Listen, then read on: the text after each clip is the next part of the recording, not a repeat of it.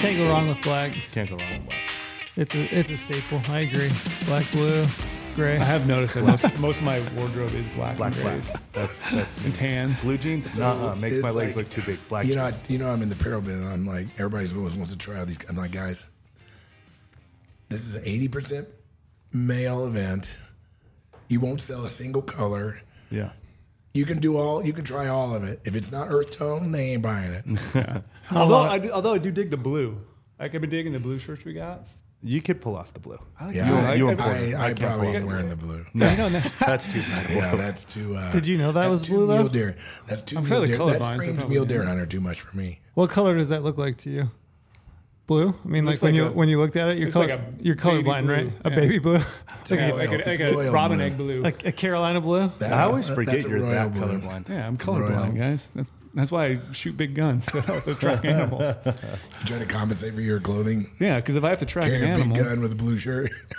yeah, How do you pick an outfit of the day? I've always wondered. Do you know what colors your different t-shirts are, and you like lay them out with a pair of shorts? to be fully honest, I have held them against a white wall before. That's the only way I can kind of tell. Like if it's near like my carpet or like my bed, I have colored sheets or whatever. My walls are gray in my house or my bedroom. Yeah. Like it's hard to tell. Like I have to like literally put it next to something that's a totally different color, like a white wall. do actually tell? Do different shades of blue look different to you, They all look the same. They all look pretty much the That's same. why I'll say everything's blue. I don't even know what a shade of purple would look like. It's just blue. Purple and blue are the same. Yeah. Navy blue, purple. Yeah. Hold up that cup next to you, Cody. That's blue. That'd probably be purple. That is more of like a pink fuchsia. What about his coffee cup? Coffee cup's blue. Yeah, that is blue. Orange. We're testing your. Yeah. Are you actually colorblind? I don't think you are. Okay, so if you guys right now, you know those little colorblind tests where you have like that circle, has all those little dots everywhere, there's like a number in there or a letter. If you give me those, I will fail every single one on that Really? colorblind test. I can't remember what that colorblind test is, but I will fail every single one of those. Crazy. I swear, back in the day, I never really knew what colors are. I still don't know what colors are. I can't ever remember getting a colorblind test. I don't know. I've never even heard of such. I vaguely Yeah, remember. you have. He I don't says, think I have. Yeah. What's the image? Can you see the image? And it's got like a star or No. something, right? I don't remember that. I'll fail all of them. They give that to you in elementary school? It's Or like That's a where check, like a it's checkup? still, it's still one of those things where That's why I remember it. I've watched so many of those videos where people give those like other, girl guy those glasses that you can see colors and they start bawling. Like, I really wonder what that's like. I honestly do. I can see. Everyone's like, "Oh, can you see stop signs?" Like, yeah, I can see red, yellow, and green. Like, I can see that because they're different at the top. But you put stuff right next to each other, I'm screwed. Like, blood and green grass, no sir. Blood and snow, yeah, I can see that. So Christmas for you is just a blur. Oh, it's a mind. It's not good having red and So green it's next got to to each have other. strong contrast. Yeah, it's got a strong contrast. Yeah. Like I could tell, red if it was just red by itself. Yeah. But next to things, That's just somebody told you it was red, right? Like you have to clarify like how red is that? What shade is of my shirt red? actually not blue? It's blue. It's very, It's very blue. It's the bluest. Yeah, it's blue. It's blue. It's royal blue. So if you ever- Royal blue. This is what I always say to people too. If you ever see really bad edited photos from me, it's because I'm colorblind. I don't know what the freaking colors are. I can't say I've ever seen any really bad edited yeah, photos. I can't say that either. Okay, well, that's I like your my photo caveat. style. You tend to do okay in the old photos. I have wondered though about your outfits. I was like, I wonder if I Grady wonder gets if up he in the knew. morning. There's been some times where I'm like, I wonder if he knows what color shirt that is No. with those shorts. But then I kind of like it. It's kind of endearing, I think. Yeah, it's my good on style. him. What if trendsetter. mismatched Yeah, clothes trendsetter. is better? Yeah, you can wear whatever you want can now. wear whatever I want. right? Yeah. Yeah, all right. Well, now we got that out of the way. Yeah. We figured you're in a very blue shirt. I'm in a very blue shirt. We have a special guest in the office today. Yes. We got Mark Livesay. Yeah, Did I say your last name right? pretty good. Was it? How do you- Livesay. Livesay. How do you spell it? Most people say Livesay. Livesay. It's Live. Okay. Like live, Say. Right, Livesay. Yeah, my last name's Kreitzer, so people butcher People that just all, butcher that. Yeah, one. all the time. Yeah. Yeah, I don't. It's very rare that somebody gets my last name right. We appreciate you Those popping damn in. Germans, man. Yeah, damn German names. Yeah, it's funny. They'll call me Chrysler. Chrysler. Yeah, that one's pretty common. Chrysler. I think that's just like the Southern Utah draw, adding an L in there. Chrysler. Yeah, that's a Utah thing for sure. But yeah, we're happy to have you in the office today, though. Thanks for making the trip. Yeah, I'm glad to be here. You guys always make me fly in like the late, super late Yeah. red-eye flights, but that's okay. We try to make you land with cooler weather. Yeah. Like you landed maybe 105 instead of 117. I landed at the airport, walked through the little tunnel. I'm like, at midnight, I'm like, what in the hell is this? So, It's hot. This ain't Montana. This ain't Montana. As they say, No. it's the dry heat. Yeah. So it's okay. It's a dry heat. It's Yeah, totally it's okay. I think we fly people late into Vegas just to eliminate the potential for trouble. You know, you Well, I mentioned you fly into Vegas, so let's say you land at 6. You've got 4 hours got there a where you lot can of get options. yourself into some trouble. lot of and then, trouble, and then then not that show up turns the into next day. 3, 4 a.m. at Yeah. that point. But if you Or land 3-4 days. in my younger days, I spent some time in Vegas, and my wife likes to limit my ground time in Vegas. So she was excited about this trip. Fly in, fly out. I don't have a lot of time to Yeah. get in trouble. Yeah. you do some gambling? No. No? Not much of a gambler. No, not even some blackjack or some slots. Nothing. Nothing. I heard he might be spending some money though while he's down here. Now, my gambling probably be back at the Go-On shop. Yeah, he was I was asking about saying- some Sig binos. Man, the new SIG 12s. I'm I moving have to the 10s 6. and the 16s, but the 12s were that super steady and the better glass. Got a chance to try them out at the Western Hunting Summit. Brian Barney had a pair on site. First time I'd seen them, and I'm a big fan of those things anyway. You're talking And the image stabilization ones? yes. And the new ones the have move. a super stabilization mode. So you have the normal stabilization mode. You flip the switch on, and within 2 seconds, you flip it off and back on again, and it's super stable. So How long does it stay on? Like What do if you you hit the say? button, It's like About 8 minutes. Yeah, it's about longer. 8 It's oh, 8 longer now. minutes. Yeah. That's a long time. Yeah. So, you'll be glassing with those things, and then they'll start, just flip, and you're good. Sometimes it's a pain, but the battery lasts forever. Because of that.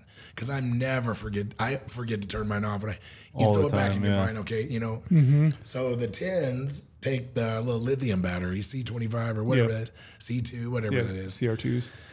And then the 16s take like the AA battery. But literally, we, bear hunting is super glass intensive, right? And if I put a fresh battery in, 10 days is not uncommon for that battery. Morning, noon, night glassing. Really? So very economical.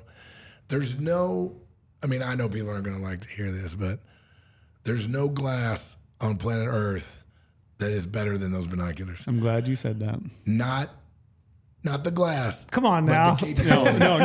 I have 2 pairs of Swaros Yeah. that have not come off my shelf one time since the day I bought those Zulus. I know guys who are selling their Swaros. To go You guys, I'm moving to it this year. That's what I'm moving to can this literally year. I can't buy it. You I can don't put- believe, talk me I don't into it. believe you. You can I literally don't put believe something it. next. Either one of you. You take your Swaros on a tripod. I take mine. Sure. My 16th. I will glass up more animals than you Guaranteed. in the course of the day. That's 'cause I'm colorblind, blind though. in one eye. But And you know what? That's even more important that you go to. Yeah. So here's the thing on those stabilizations. Here's a classic example. We were at, I think were you at the Crazies Western Hunting Summit? Yep, I was at the one. So we hike up that ridge, right? It's blowing like 45 miles an hour. Wind is blowing, and this moose walks out. And we could see him with the naked eye. And everybody's trying to look at him. We thought it was a bear at first, just this black blob way over there, right? Everybody's looking and dropping down, putting their Swaros on the log. The wind, I'm just standing up there with 16s like this. Yeah, it's a moose. It's a cow moose. How are you She's like, glassing in that wind trail? You ain't. Nobody off a tripod. can pick it Yeah, up. but it's not going to be pleasant. Yeah, I Long agree. distance glassing with shaking. I'm curious. So from a glass perspective, I'm talking clarity. Clarity, edge clarity, brightness. You're No. saying Clarity No. means nothing. But you get all the other added benefits to it. So those added benefits are going to make you better. Like, do you really need the clearest glass all the time? I kinda could like argue it. Probably not. I kind of like it. See, I used to think that. I was a binocular kind of snob, right? yeah. Maybe not Brady's level with the big BTX stuff. Never went quite that far, just because I didn't want to carry around my house. But the day I put those up to my eyes, I was like, "This is whole different." And they're so gimmicky. Like you would, They look you would silly. look at them. Yeah, and they be look like, There's silly. no way They look like an old and then Coral you look at the Prism almost. price, and you're like, "Well, they Back then, they were $500. Yeah, they're dirt cheap. And I'm like, there can't be anything to these. I will say though, compared to because I've had the old ones and I got the new ones. I was able to test out the new ones this year. I shot my aoudad, bear, everything else I've hunted this year. The new glass is better than the old glass. Yes, so you mean the 12s? Yeah. So even though the whole line, the whole line, you're exactly right. So if you had the old ones, you're like, yeah, the glass quality isn't that. It wasn't the greatest, but now the new ones are actually a lot better improvement. They're honestly, I'll say they're not Swaro quality like the actual glass, but the features. I love glassy trail. No, I hear you. I get the argument. I just have a hard time with it. We can even have two totally different people, like two very just off the block people, and they will have one Swaro and one with those. You'll be able to pick up more details because you can see everything flying around. You can see a little ear twitch. You can see a tail moving, like the movement, the picking up on the movement. When you're hiking up a ridge and you're breathing really hard, I can flip that switch and I'm on a tripod standing there and see that animal jump over the ridge before it does it. Where it might be hard to see. That's the scenario I can see. So you're glassing offhand. You're hiking. It's like you're saying the wind's blowing. You see a moose or a bear across the ridge. And you just want to throw up your binos and take a look. Oh, you got nicotine delivery. The PEDs showed up. Wow, that's you say the PEDs? Two logs. Yeah, PED showed up. We got performance enhancing. Yeah. But yeah, I mean, I can see it in that situation. But I mean, sitting behind a tripod, with a pair of binos mounted and solid, and you're just scanning, I want to have a hard time. So the reason you're doing that, I know, because I can't get steady. Window. I know, and I'm guaranteeing you this because I've done it. You can mount on any tripod you want. Yeah, you can get them as stable as you want. They're still not as stable as those stabilizers. But interesting. And the nice thing too, like your body can get so much more comfortable. You're not having to lean forward on your tripod. You can lean back. I can lean on my backpack, and I'm just stable like a tripod. I can just move around, and make my body comfortable. If my body's comfortable, I'm gonna be glassing more. So what I do a lot is I got my trekking pole with the rubber part handle. I just got them sitting on top of it, right? Like I would with binoculars, but those stabilized binoculars on top of a trekking pole are like next level. So do you not carry a tripod anymore? No tripod. For spotting scope. So that's the kicker. Yeah. How many times are you out there and you've got your binos strapped on and you see something and you're like, oh, I want to get my spotting scope. You got to put your spotting scope on. Mm-hmm. And I always found myself not doing it because I'm like, I didn't want to make the change. I'm like, I already got my binoculars on. So now my process is, as soon as I sit down for a glassing session, I've got my tripod with my Swaro spotting scope, which has got better glass. Mm-hmm. And then I'm glassing with my image stabilizers. And then I can just go back and forth. Gotcha. I can throw my phone. I can throw my all-in on my scope while I'm actually looking at it through my binoculars. So you're able to get both stabilizations with only one tripod. Gotcha. Yeah, I can see it. Think about bear hunting. I don't know if this is our topic today, but everything's our topic today. But you're walking down a ridge. You got this long ridge, right?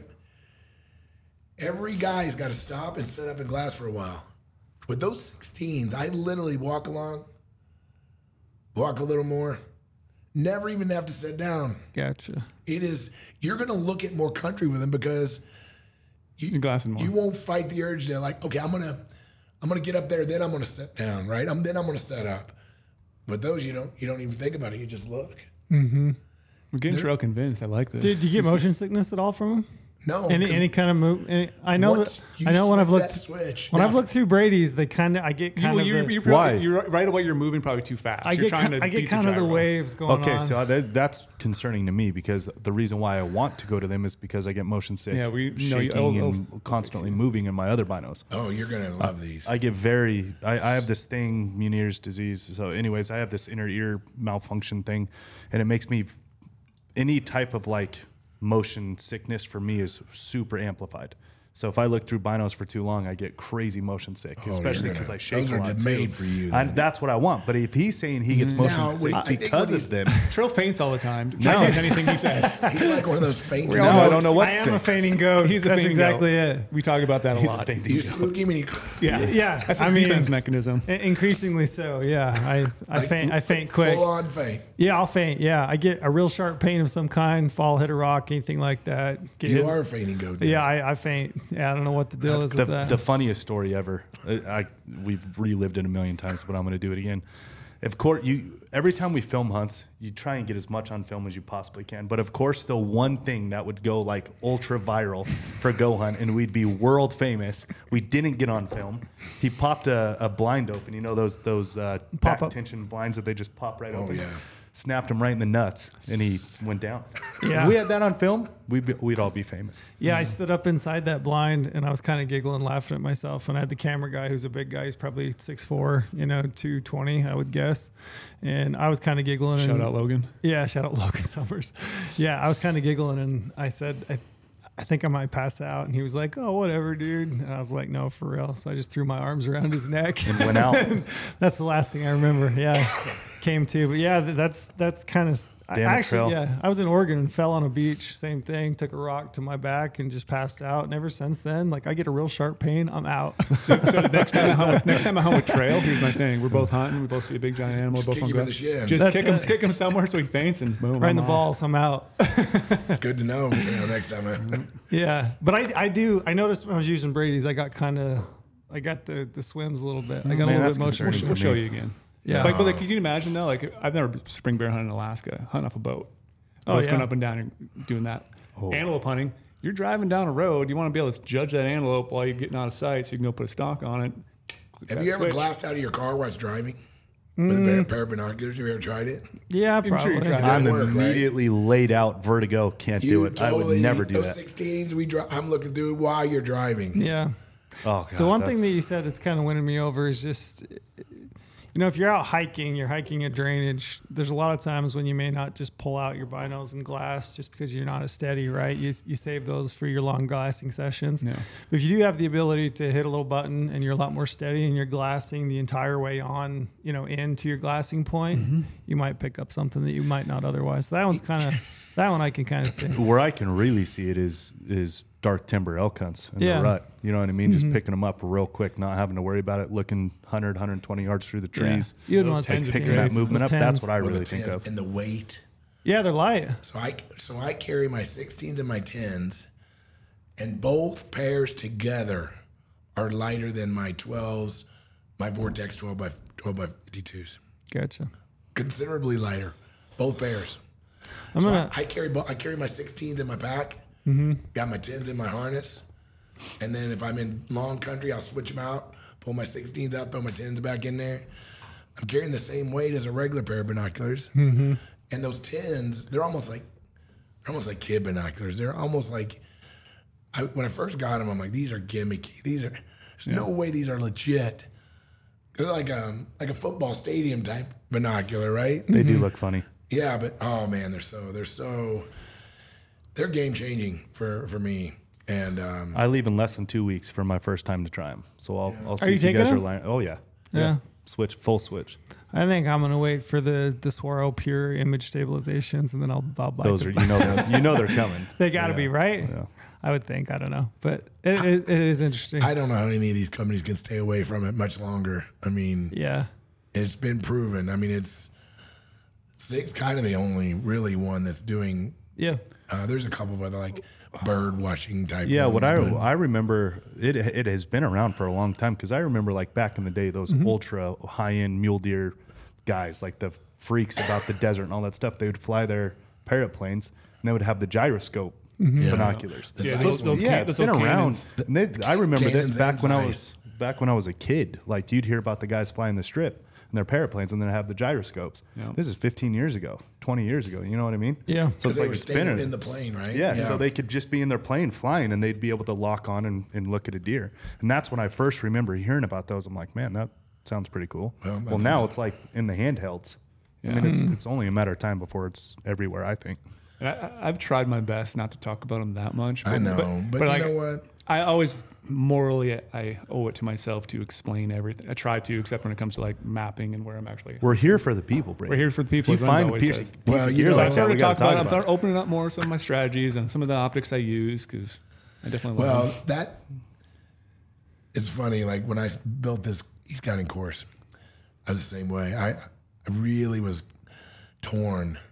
You know, like, do I really want to make it worse for me out there than it already is? Yeah.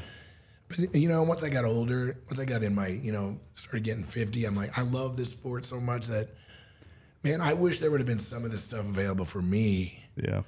And, what it really came down to me was I'd rather share the mountains with guys that are a little more knowledgeable than guys that have no idea how the wind works, no idea how thermals works, no idea, those kinds of things. Yeah, because that's going to impede your hunt if you're hunting with other people who don't know about those things. Exactly. And it's just, and now that I've been doing it for 3 years, the testimonies I'm getting, the pictures I'm getting, the just long letters of thanks, it's pretty rewarding. And I've enjoyed this journey. And so I'm kind of an open book. I mean, what little I know, I'm willing to share that I wasn't used to. Mm-hmm. I used to be like Lampers, of course, not telling by nothing, anything ever. He would just take and never give. Lampers was a one-way street. It was like all this information would come in, but nothing would go out. And but even he, now that he's got the summits, and we're doing courses together. I mean, we've just gotten more, I guess, giving. We enjoy it. I mean, I enjoy it. I get a lot out of it. Do you feel like since, and we'll dive a little deeper here for the whole reason that you're here, but I'm curious as to, as time's gone past, I would say specifically like in the last 5 years or so, there's gotten to be a lot more education into this type of stuff, e-scouting, how to look at a landscape, what you should be looking for. I mean, I think about the amount of content that we do and you guys do. Do you feel like there's that many more people out in your spots that wouldn't have been prior? Not really. Not really? You guys, you can teach people, but they still got to hike the 5 miles. Mm-hmm. They still got to climb the mountains. They still got to get in shape. They still got to buy the tags. They still got to, I don't know if you guys, this society has gotten so weak. We've had things so good for so long that the hunting population, I just don't. Now, backcountry hunting is a little more sexier than it used to be, I'll admit. Yeah, 100%. But like states like Missouri and Pennsylvania, you're starting to see massive declines in some of these hunting. The kids aren't interested anymore, and it's not being passed on like it used to be passed on. Now, the West is pretty sexy, right, for backcountry. I do agree. There's definitely a surge, but I don't know that I see any more than I used to, really. And honestly, I like it. I like the challenge of it. I mean, we were just talking. I was sharing some hunting spots earlier, and I don't go to the same hunting spots. I just don't. And my friends get a little ticked off about it sometimes. Like, man, that spot last year was incredible. I'm like, oh, that's That's already been checked off the list, boys. And I'm a new spot guy. So if I've gotten good at e-scouting, it's because I'm constantly developing new places. Mm-hmm. I mean, I was just telling him, I think less than 3 or 4 times in my entire 34 years of big game hunting, I've gone back to the same spot. And my list of where I want to go, I can't live with that. My list is bigger than my life. Mm-hmm. And so maybe my son will pick it up where I drop off. But yeah, I'm an adventurer, man. There's nothing I like better than rolling into a trailhead in the dark, hiking in the dark with my llama to a place I've never been and killing a bull that day. I mean, it's just like, that to me, that's the ultimate reward. To me, that's when you have come into your own. I think that's when you can do that every now and then. You can't do it all the time, but when it does happen, it's pretty special. Yeah. Mm-hmm. Yeah, I totally agree. I'm driven by that new adventure as well. Love it. I do go back to older spots just because, they produce, and when you're taking other people hunting, you want to go to a place that for sure produces. But man, I love the new, like walking into a new place, drawing a new tag you've never been. I love that. Now, bear hunting, we typically we do try to go back some of the states because we're targeting.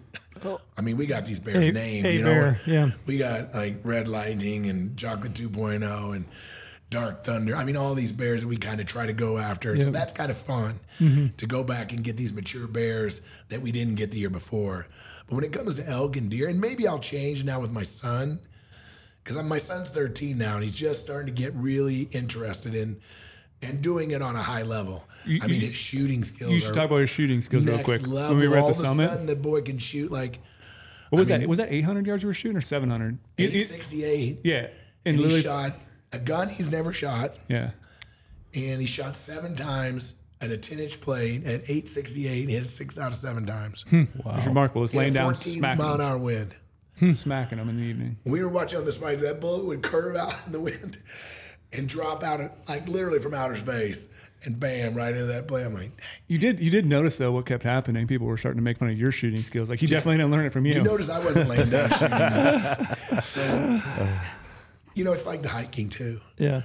So we're hiking, and he's with me. We're walking for a while, and Dad, I really like hiking with you, but you think I could try to catch Barney and Sam? I'm like, yeah, dude, go after. And he just left me. Yeah. And I kind of thought, I'm not gonna let him just dust me. I'm gonna crank it up a little. After about 5 minutes, I was like, yeah, this ain't gonna work out. And that boy just rolled off into the sunset, and he catches Sam, catches him, and then he tries to search past him. In the story, obviously I wasn't there, and then Sam surged, Sam Davis, and then all of a sudden they're practically running. And they get back to the house, and Eli's face is just red. He's sweating, and Brian comes up to me and goes, man, your son. He goes, that boy likes to just turn it up. He goes, but we weren't going to let him beat us. And so it's cool to see these kids develop like that, right? Yeah. Because, that's when I've talked about this a lot, but when your son goes out with you, he's used to you, right? They'll complain more. But when they're with another man, where there's the respect, he rises to a new level. Just like with that shooting, he got to lay down with Brady and Olin and some of those other guys, next level guys, and he was just in his zone in that, right? If it had been me, I don't know that he would have been that. He'd been more passive. Yeah, been more passive. Exactly, that's a good word. The thing that amazed me though about him is he was so calm. Like there's a lot of people watching. There was a ton of people watching. He would shoot. He wouldn't even get excited. Be like, all right, just loads another one in. Like, no, there's no smile even. He was like, I just hit that, and I know I did, and I'm going to hit it again. Like, he had confidence, but like he was willing to learn too. Like, you're giving him tips, and he was just soaking it up, not trying to develop bad habits. He was soaking up everything to make a better shot. His really trigger pull is just. I wish he could do it in archery. He's terrible at the bow. He's a trigger punching fool with the bow, but that gun, he can move that trigger like so smooth. He's that new Stanislavski. And yeah. Hey, he's like Brady, all about the gun, the gun trigger. I didn't tell you Brady, but he was so upset. Like once he started shooting, because he was kind of the first guy. Olin took him, and then everybody started coming around. They started hearing the steel. Because what was happening, we were all in the tent, right? You'd hear the boom, ding. You're like, well, that was a shot. So everybody started coming around because of the delay, right? So by that point, there's a few people, and then here comes Brady. Let's shoot a mile. And I just want to stretch it out. Screw this 868. Let's start shooting a mile. So they found some rocks. He wanted to do that mile so bad. But by that point, all these dudes were laying He should have asked. He literally could have used. He could have used my gun. I almost said something, but my gun was dialed. He wanted to do it so bad, but he didn't get a chance. Oh, I'm mad now. I didn't know that. Crowd? Oh, he rang it at a mile. Oh, it took me 3 shots to hit a mile. But all my 3 shots were like you would have killed an animal. That's the Brady I know. And the last shot was like literally 3 inches, like that. That's the Brady I know. And the problem was I missed the first 2. I was changing my dope earlier because for every reason my dope seemed to be different when I was shooting at 1,400 yards earlier, and I had to change something. And I don't know why I changed it. I think it was because you're a tinkerer. That's what you do. And then I went back to shooting. Like I went back to my dope after the dope I should have been using earlier, and then it just hit right away. Yeah. So it's like you and Trail are tinkerers. I am not.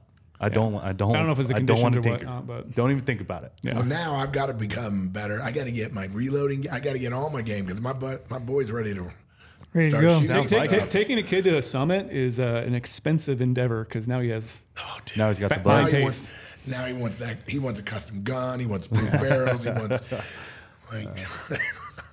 That's good. It's a good thing to have, though. It is. I mean, the alternative. And you know what? You could have a lot worse habits. I'll make all the sacrifices that need to be made, if he keeps wanting to pursue that angle. When he starts coming to me and telling me he wants the latest Xbox, and then that's it.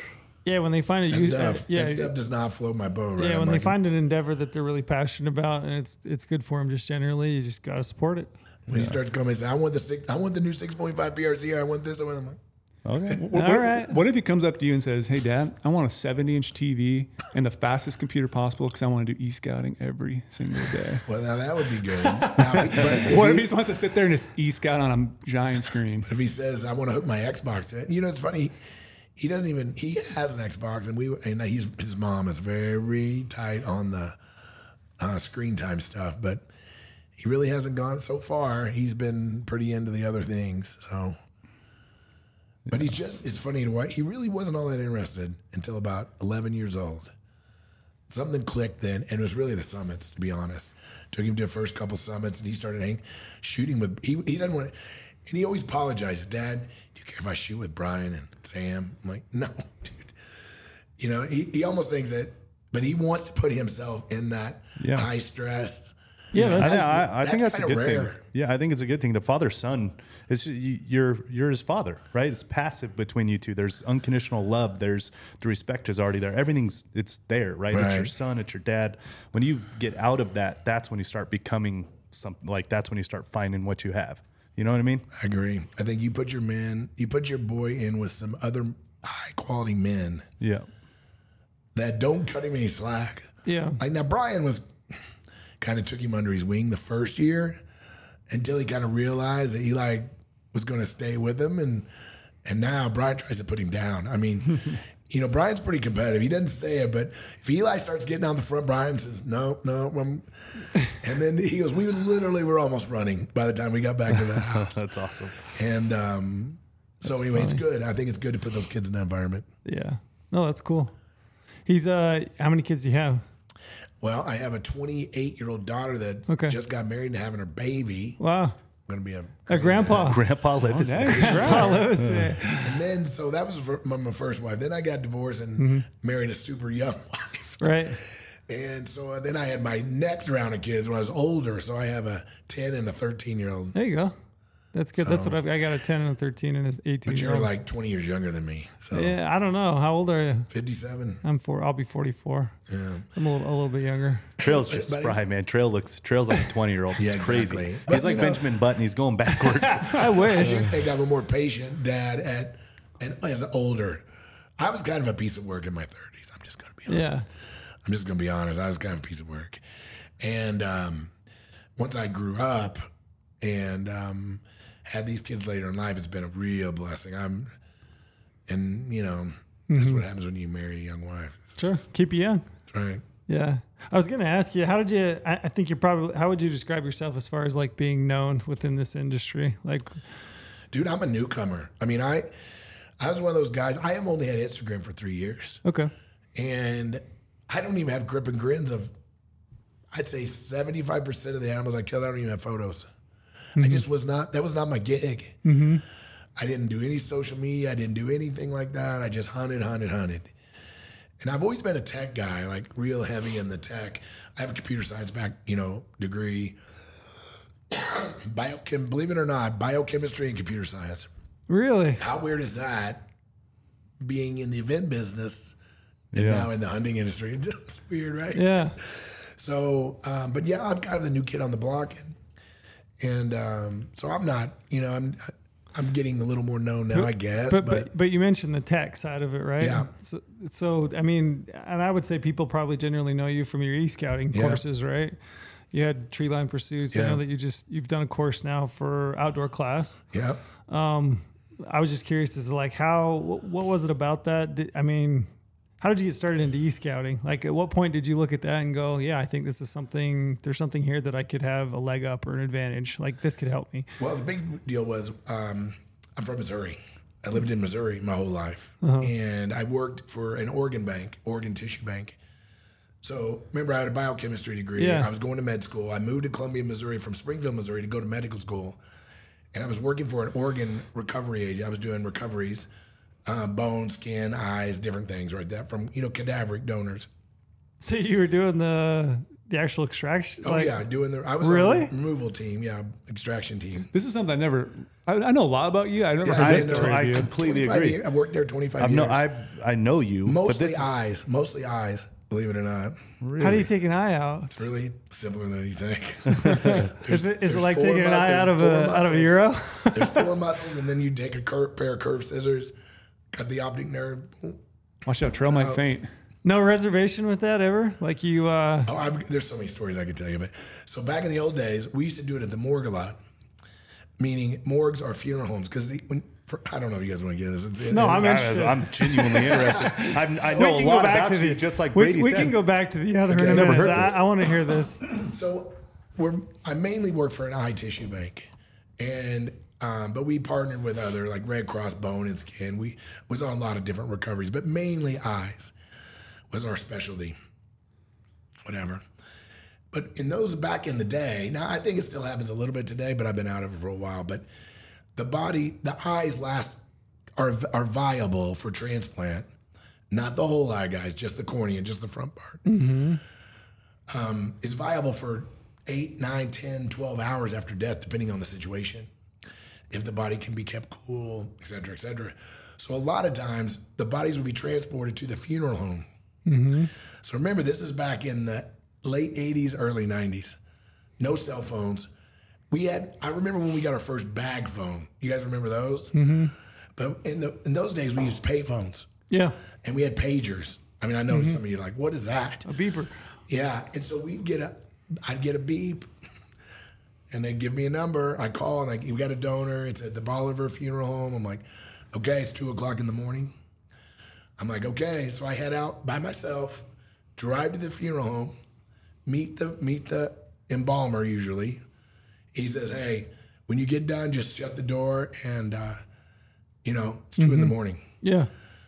Lock up on your way Let out. me paint the picture for you.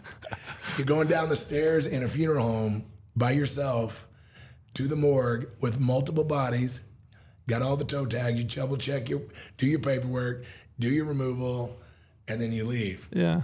It took a little while to get used to that, right? Yeah, I can imagine. Every Halloween movie you've ever seen, every horror movie, you can't hardly keep it from playing in your mind, right? Yeah. Now, after hundreds and hundreds of recoveries, you kind of get used to it, but that's what I did for 25 years. No chance. I'm going down those stairs. I'll be like, yeah, I'm out. This So is for here's me. what's funny.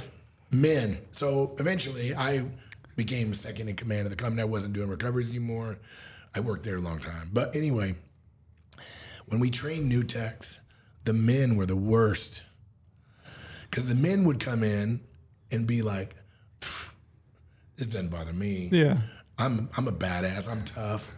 The minute they pull that sheet back and they see that dead body half burnt or whatever it is, they'd hit the floor like bam so often. Wow. But the girls, the women, were amazing because they would be so freaking scared, and they have conjured up so many things that this was going to be that when it was actually better than they had imagined it being. So it was almost a relief, right? So it was like, oh, this ain't so bad. Yeah. What I thought it was going to be. Yeah, they let their mind get ahead of them. They where the almost men got try carried to. away. The men were like, Ego got in the way. and they would just hit the floor right and left. And you could tell you'd look around, everybody's, we're all gown and gloved. And the guys, they start kind of weaving a little, and you're like, you need to sit down like right now. Wow. And so we would take, this was mostly kids that were like trying to build their resume to get into med school and stuff like that. Was most of our techs that we had working for us. That's a odd job. Like unreal. I mean, And we did a couple thousand transplants a year. wow. My goodness. So that was in Missouri? That was in Missouri. So we got deviated there. So my boss at the time at this eye bank was a researcher, real analytical dude. And he says, we're big whitetail hunters, right? I've always been a big whitetail hunter. He goes, I was probably, 22 or 3. He said, hey, let's go elk hunting. I'm like, yeah, let's do it. Mm-hmm. There was no resources back then, right? We literally went to the library, checked out topo maps, start pouring over topo maps in Colorado, find some random spot. We go out there. Our first hunt, we went in a minivan, 2-wheel drive minivan. Yes. We lost every hubcap. I don't know how many tires we bought on that trip, but I killed a cow elk that first trip by a total accident. She committed suicide. I mean, she literally ran right up to me. I was stumped. She ran right up to me. I shot her here to that bear. She's a donor. I literally, She's a donor. with my bow, when she came around the tree, I had to lean back to keep her from knocking the arrow off my wrist. Oh, wow. And I couldn't even look at my, I just kind of, put it on her and pulled the trigger. And she ran down this is embarrassing. She ran down the hill, ran right behind the van. Nice. That's how close it was. That's what we call a trophy the blood cow. trail was on the road across that, and that I was hooked. I'm like, oh, and I was hooked. So 19 years in a row, we hunted together in Colorado, my first 19. But the point was, I became very obsessed with these topo maps and starting to figure out where we were finding elk and how did the terrain match up, right? So right in the very early days, I started trying to make these deductions on why elk were in certain places. And I had no idea. There was no method to it. I was just trying to figure it out, right? Certain elevations, certain benches, certain how far from the road, all these things we know now. But in those days, I had no clue. There was no podcast. There was nothing. And what people don't realize that live out in the West is in Missouri, when you go into the bar to have a beer, nobody's talking about elk hunting. No? Nobody. It's whitetails, right? Yeah. But in Montana, everybody. Oh, where you hunting this year? What state? What tags you drawing? What state you put? It's nonstop big game hunting, right, with all my friends. But my friends in Missouri, whitetail. So the learning curve, obviously, huge. Well, then that's about the time Google Earth came out. And so it was $3.99. I remember paying for it as well. I know. I was like, that was a lot of money back then. Yep. And all it did was aerial photos. And so bought it, and that revolutionized my work. Now I had Google Earth with my topo maps, and I would mark up my topo maps like I do markup now. So now it's a lot different, but all my markup schemes are in my symbols. I was doing it in a crude way on printed maps. And when I was done, I would take packing tape and tape over the map to waterproof it or semi-waterproof it. And you know how it is. As soon as you get out there, you're not on the map. You see an elk and you don't even have a map. So then I got lost in Colorado for 3 days. I made a mistake. I killed a bull. I thought I could take a shortcut. I made a big mistake. And I kept walking at night, which is a mistake. Yep. Everything you could do wrong, I did. Ended up being lost for 3 days. They rallied the troop force. Everybody was getting search and rescue. It was a bad deal. So the next year is when Eagle Lowrance came out with that first GPS unit. I still have it. I should have brought it. I keep wanting to bring it on a podcast. It's about this long. It's got this big flip open screen, right? Holds 16... No, maybe 8. D batteries? 8 AA batteries. Oh, yeah. And literally when you turn it on, you can see the battery start to go down, right? And all it would do was you could put a waypoint in and it would tell you the bearing, like 180 degrees. So we just walk. And every once in a while we turn it on. Oh, shit. It's 120 degrees now and we're halfway there. Shut it. But there was no navigate. You know how it was. So that's kind of how I started was... I have probably 20 or 30 GPS units, all of the progression up to the Onyx chip, to now obviously the apps, to go all the things that we have now. So I guess in a way it was good for me because I've always been a tech guy, but I got to learn all these tools from the very ground floor. And so really kind of fast forward today, when I built my e-scouting course, I teach people how to build out Google Earth, how to put all of the data into Google Earth. Because, it doesn't come with all this data, right? And some of you guys already do it, right? But I couldn't believe how many people don't. I thought everybody did. I probably don't. I'm sure I don't. You don't have all the fires, the livestock allotments, the roads, the trails, the wilderness areas, the unit boundaries, the snow levels, the current fires, the topography, all that stuff can be put into Google Earth. but you have to go get it and you have to style it and you have to organize it.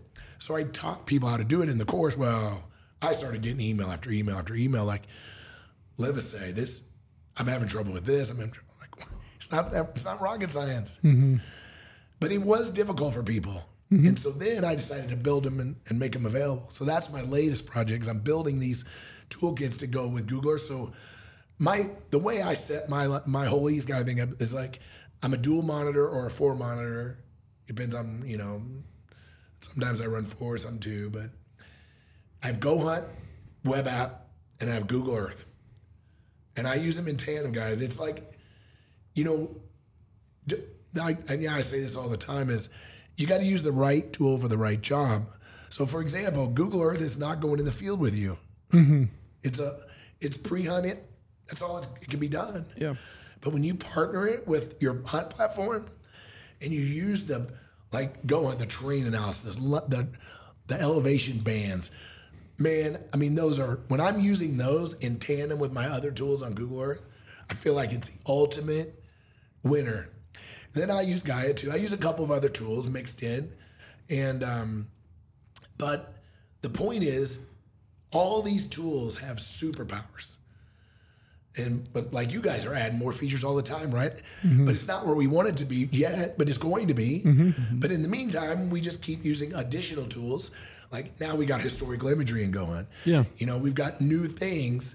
But in the meantime, I hope Google Earth we talked about this when we had lunch. Someday Google Earth will be obsolete. But at the moment, I feel like it's a partnership right now. I would agree. App. And our job is to make, for a hunter, Google Earth obsolete. That's right. our job at Go Hunt. Well, and we're working on it. Google Earth is lit, guys. We're talking about Google Earth Pro, the installation application version. They don't update it. They don't maintain it. It crashes like crazy. Crashes all the time. Now, my toolkits don't crash, though. I've conquered that problem.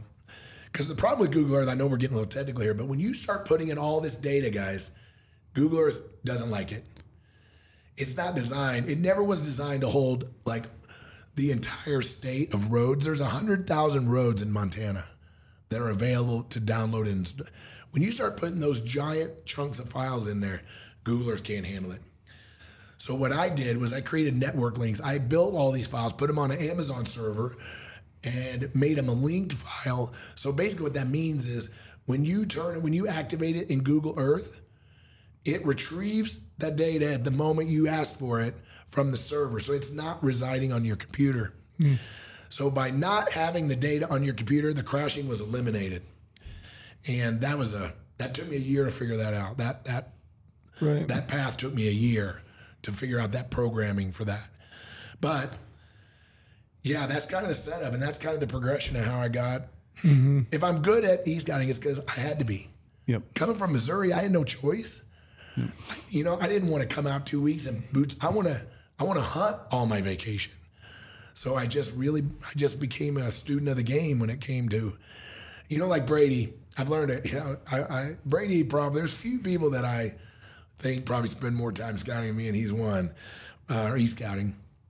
But he did a very similar thing. He looks at where all his encounters, mule deer, where he sees them, what slope angles, what slope orientation, and he's developed these theories for mule deer, and that's kind of the same path I took.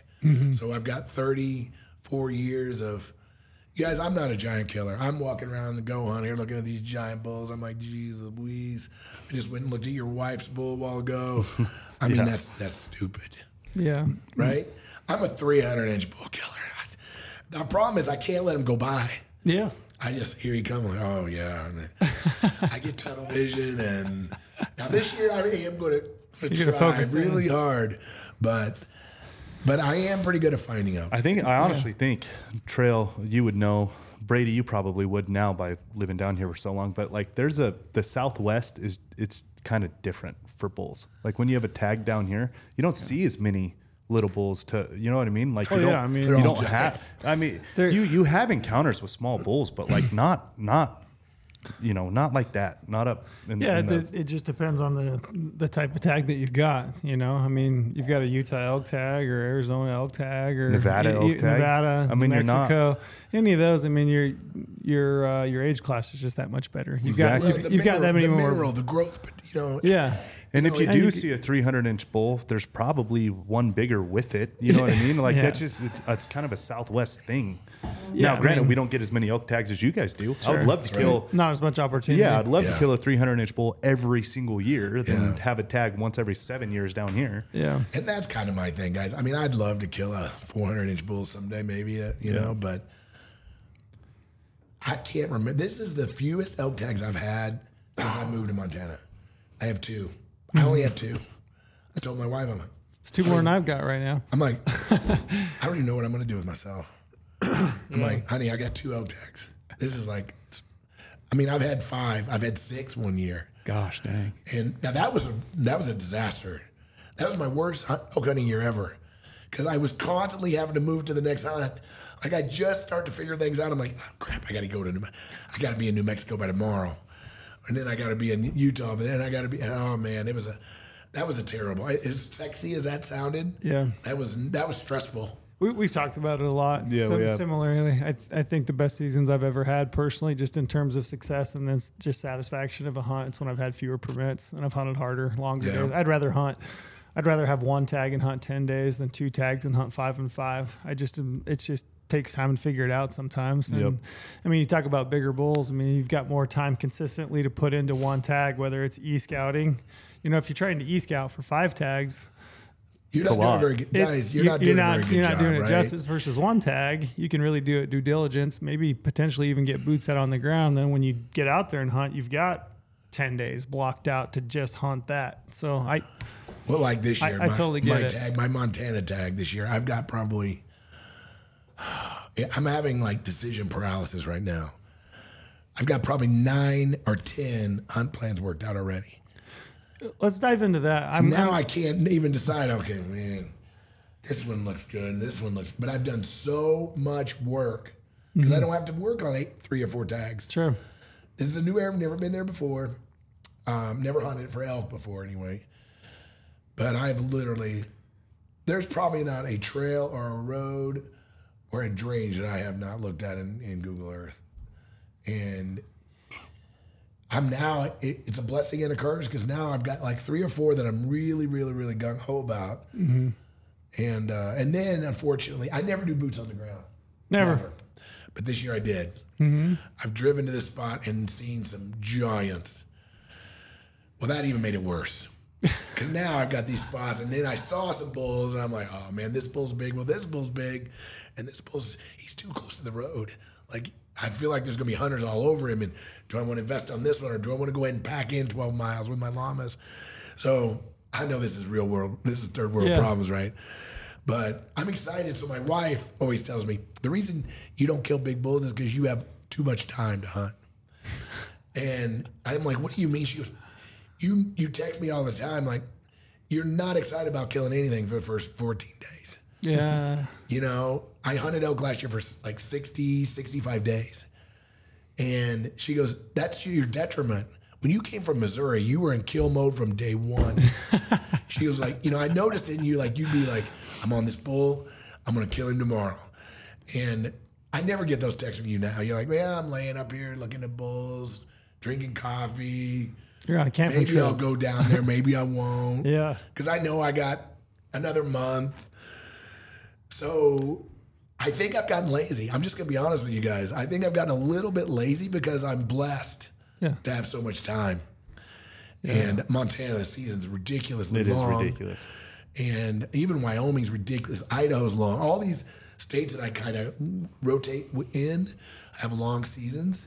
And maybe that's hurting me a little too as I've got my llamas. I'm not hurting for nothing. I got tons of food, tons of everything. Yeah, and it might just be the stage you're in. You might just enjoy the journey more. Yeah. I'm older. Yeah. I'm more patient. Yeah. I'm not so wired all the time. Yeah.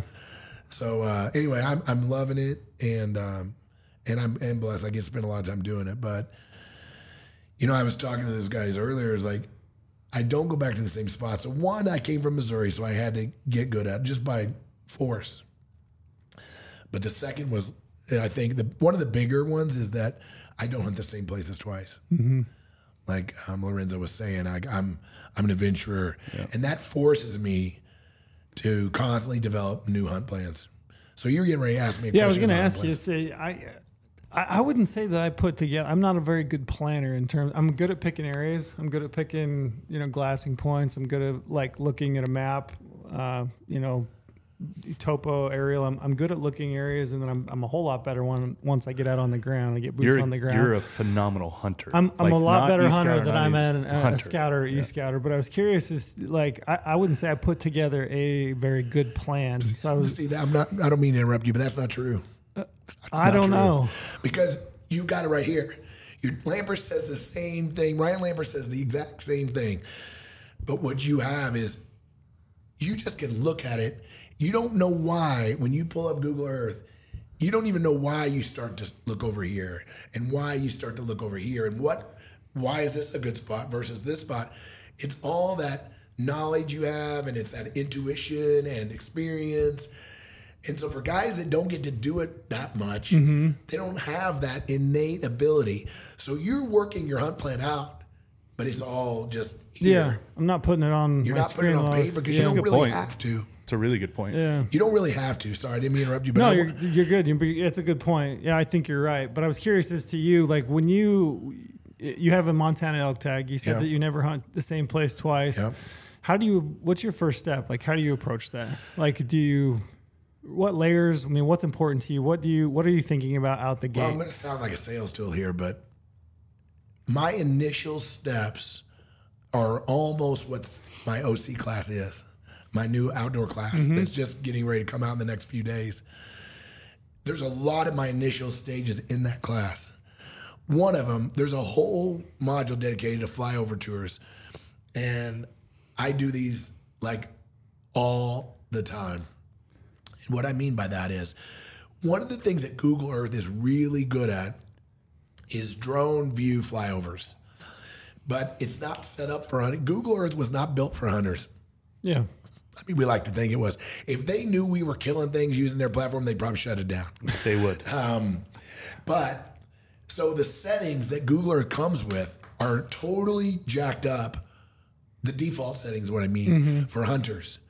But so when they get it and they start messing with it, it doesn't really do what they wanted to do, and they kind of lose interest. But if you know how to set a few things, and I'm just going to rattle these off. I know we're not doing a demo, but this is covered in my OC course. Yeah. So do it. Yeah, any questions there's that you a might have, function, get the OC course. It's a pretty little known function. Do you use it? Yeah, I know I've you done the do. flyover quite a bit. Should I say this? Is this No, a you secret? Okay. We're here for the people. Say it all. So basically, you take Google Earth and you take the path tool and you drag the path tool. Like, let's say you're just interested in this basin, this big bowl. It's a spoon drainage, meaning this big basin with the canyon facing to the north. Those are some of my favorites, right? For elk, for archery elk. And I'll draw the line like up the ridge, just wherever. Okay, just draw this big 20-mile line through this whole area, kind of through all the area that I'm interested in. And then I go at the very bottom in Google Earth, there's a little function called Play Tour. And you can play that tour from that line. But before you do that, you have to go to the settings under I think it's a tour tab. This is all memory at this point. And you set your camera angle 60 degrees. You set your elevation to 1,200 meters. And you set the speed to 600. That's my setting. That's what I like the most. Now, you can play with those in Justin or whatever. But what that does, it's like the camera at 60 is like you're flying, looking out the front window of the drone or the airplane, right? Let's think you're flying you were talking about flying and looking for mule deer. You're flying along, that's what they're doing. They're flying at about 1,000, 1,200 feet, and they're looking out, right? So you're setting the camera up in Google Earth to those settings. But what's really not known is how to run the tour. You can set these settings, right? And there's no button, there's no menu item, it's a little tiny thing down in the panel, in the My Places panel. It's down in the lower right corner of that, and you click on it, it says Play Tour, but you have to have the path selected. So you select the path, hit Play Tour. Googler does its thing. It rotates 3D. It sets the camera 60, goes up 1,000 feet, and it flies that line at 600. And I just sit back in the chair, and I just watch as it flies, and I just start absorbing. I usually have a notepad. I'm like, maybe I'm making some notes. I'll stop the tour. You can just pause it. I'll drop a pin, restart it, and I'll do that 8, 9, 10 times. You will be shocked with what you start to Pick see. up. Like, oh, look how that meadow wraps around to that north side. There's that's a beautiful looking bench there. You might not have picked it up just scanning around, right? Mm-hmm. But letting it just fly, and it really is like a drone flying your country. Gotcha. And you can play with the elevation, you can play with the speed, you can play with the camera tilt, but the key is to get it set up kind of in that range. And is that kind of what your theory is on save numbers virtually? Using the flyover and just scanning around. You want to learn the unit like the back of your hand. Man. That's basically what you're trying to do right away. Is like what catches your eye. I feel like when I do that a lot, when I pull up there, I feel like, man, I've been here before. Gotcha. I mean, I kind of know it. So when I'm looking at a new area, I'm doing those a lot. I run them, and then I'll tweak the line. Like, I want to look at it from this way, or I'll fly the line in reverse. All kinds of tactics, right? Sky's the limit. Once you know how to do that little process, but guys, there's almost you can Google it till you're blue, and there's almost no information about that little function. Yeah. And then, like I said, a lot of times I've got Go Hunt on my other screen while I'm doing the flyovers, and I'm looking at the topo view, and I'm kind of looking at some of the terrain. Well, how steep is that? Well, I can see it on this. So again, using them in tandem. I can't think of a time that I've ever done a lot of e-scouting work with one window open, with one screen open. Mm-hmm. Would you agree? I mean, rarely do I pull one tool up. When I sit down on my computer, I literally open up CalTopo, Go Hunt, Gaia, Google Earth, arrange my screen, and go to work. That's kind of my process. I don't start off with Go Hunt or Google and just that's all I got. Rarely. I get everything set up and then I start working. And you kind of know, I would assume, as you're flying that, you're doing the tour, you've got built-in features that you're looking for. You mentioned benches. I'm looking for the 12 features. So I look for 12 things when it comes to elk. I have 12 criteria. Okay. And those 12, you're not going to ever find a spot. Well, I haven't found a spot that has all 12. But what I'm looking for, I call this odds multiplication. What I'm looking for is areas that have multiples of those 12. So fires is one. Elk and fires just are synonymous, right? And I'm actually adding a 13th one, is edge habitat. Because I'm starting to learn that, fires is obviously edge habitat. Beetle kill is obviously edge habitat. But in general, edge habitat is prime. So I'm in the process of kind of retooling some of my stuff to add a 13th factor. But fires, beetle kills, log outs, those are criteria. Obviously water in some areas, that's one. Yep. Benches, I'm very focused on exact benches, not just benches, very specific benches that meet certain criteria.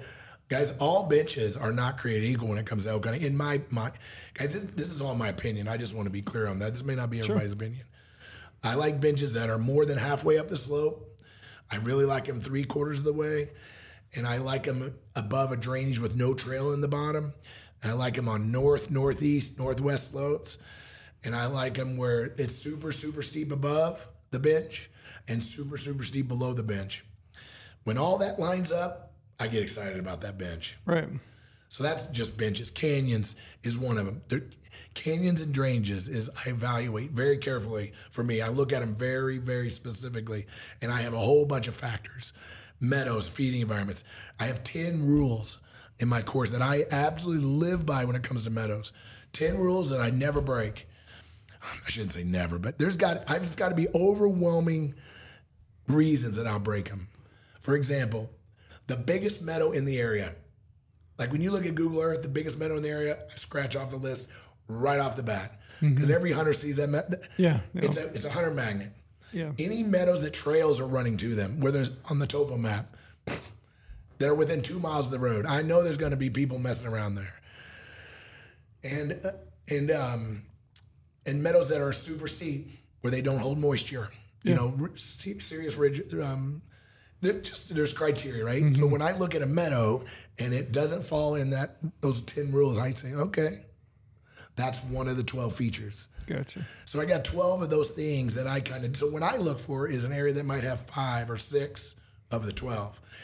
And, you know, historically, and guys, I'm not bragging, but if I can find an area that has 4, 5, 6 of the 12, I absolutely have no doubt that I'm going to run into elk there somewhere.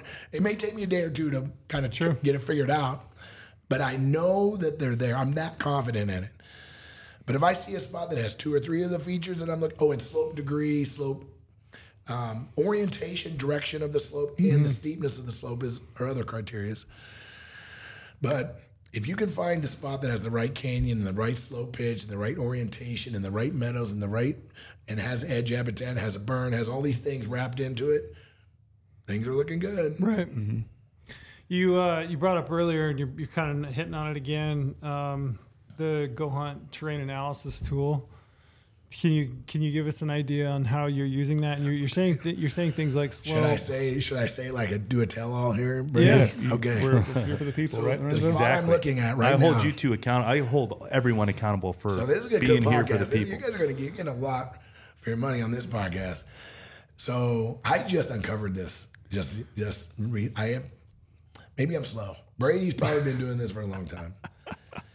But I'm hunting an area where the terrain is real undulating. Okay, there's no peaks.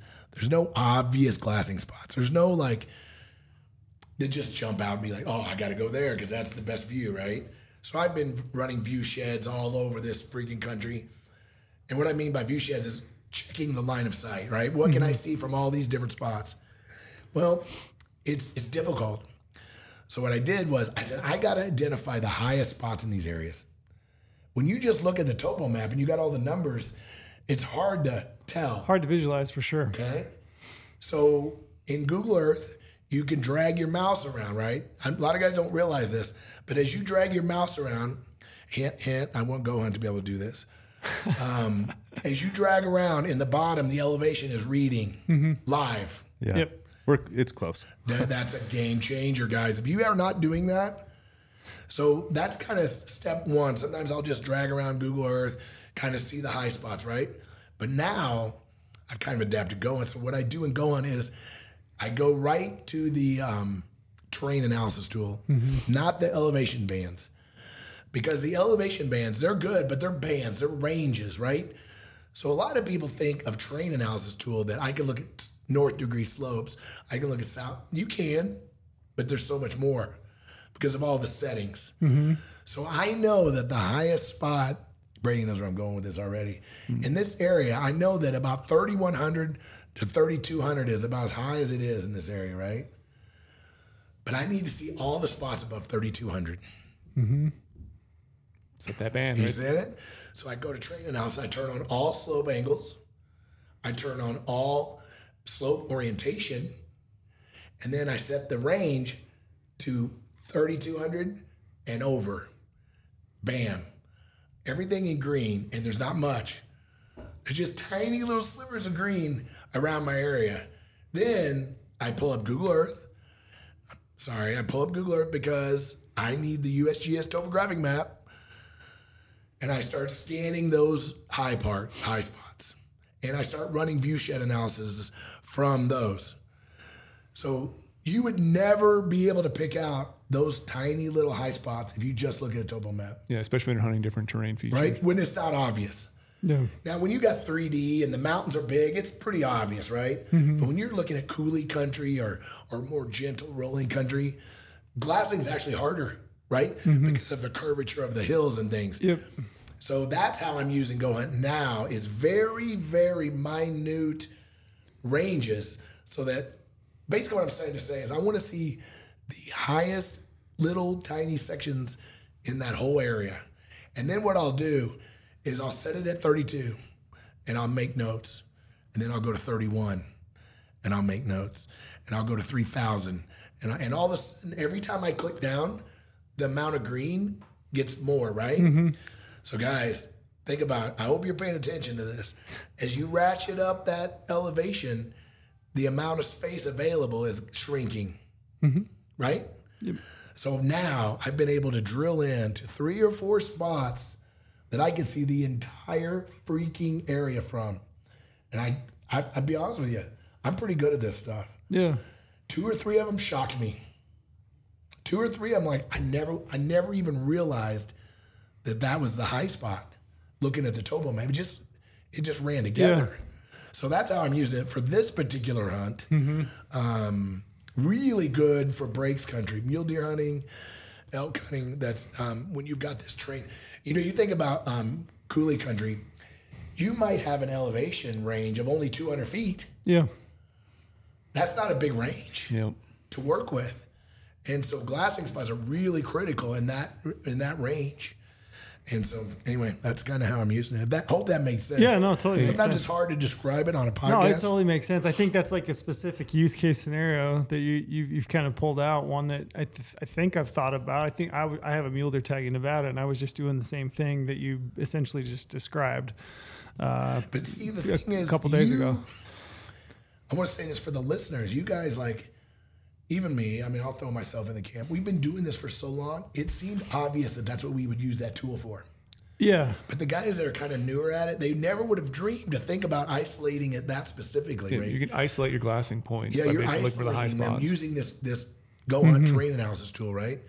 So that's the benefit of talking about it is like, and that's what I was talking about earlier when I interrupted you, is like, you just naturally, well, hell yeah, I would do that. It makes sense. But I talk to so many newer hunters that it doesn't even cross their mind that that's something they would do. Yeah. And then we also talked about benches. You were mentioning you can use the flats layer on the terrain analysis tool to locate benches.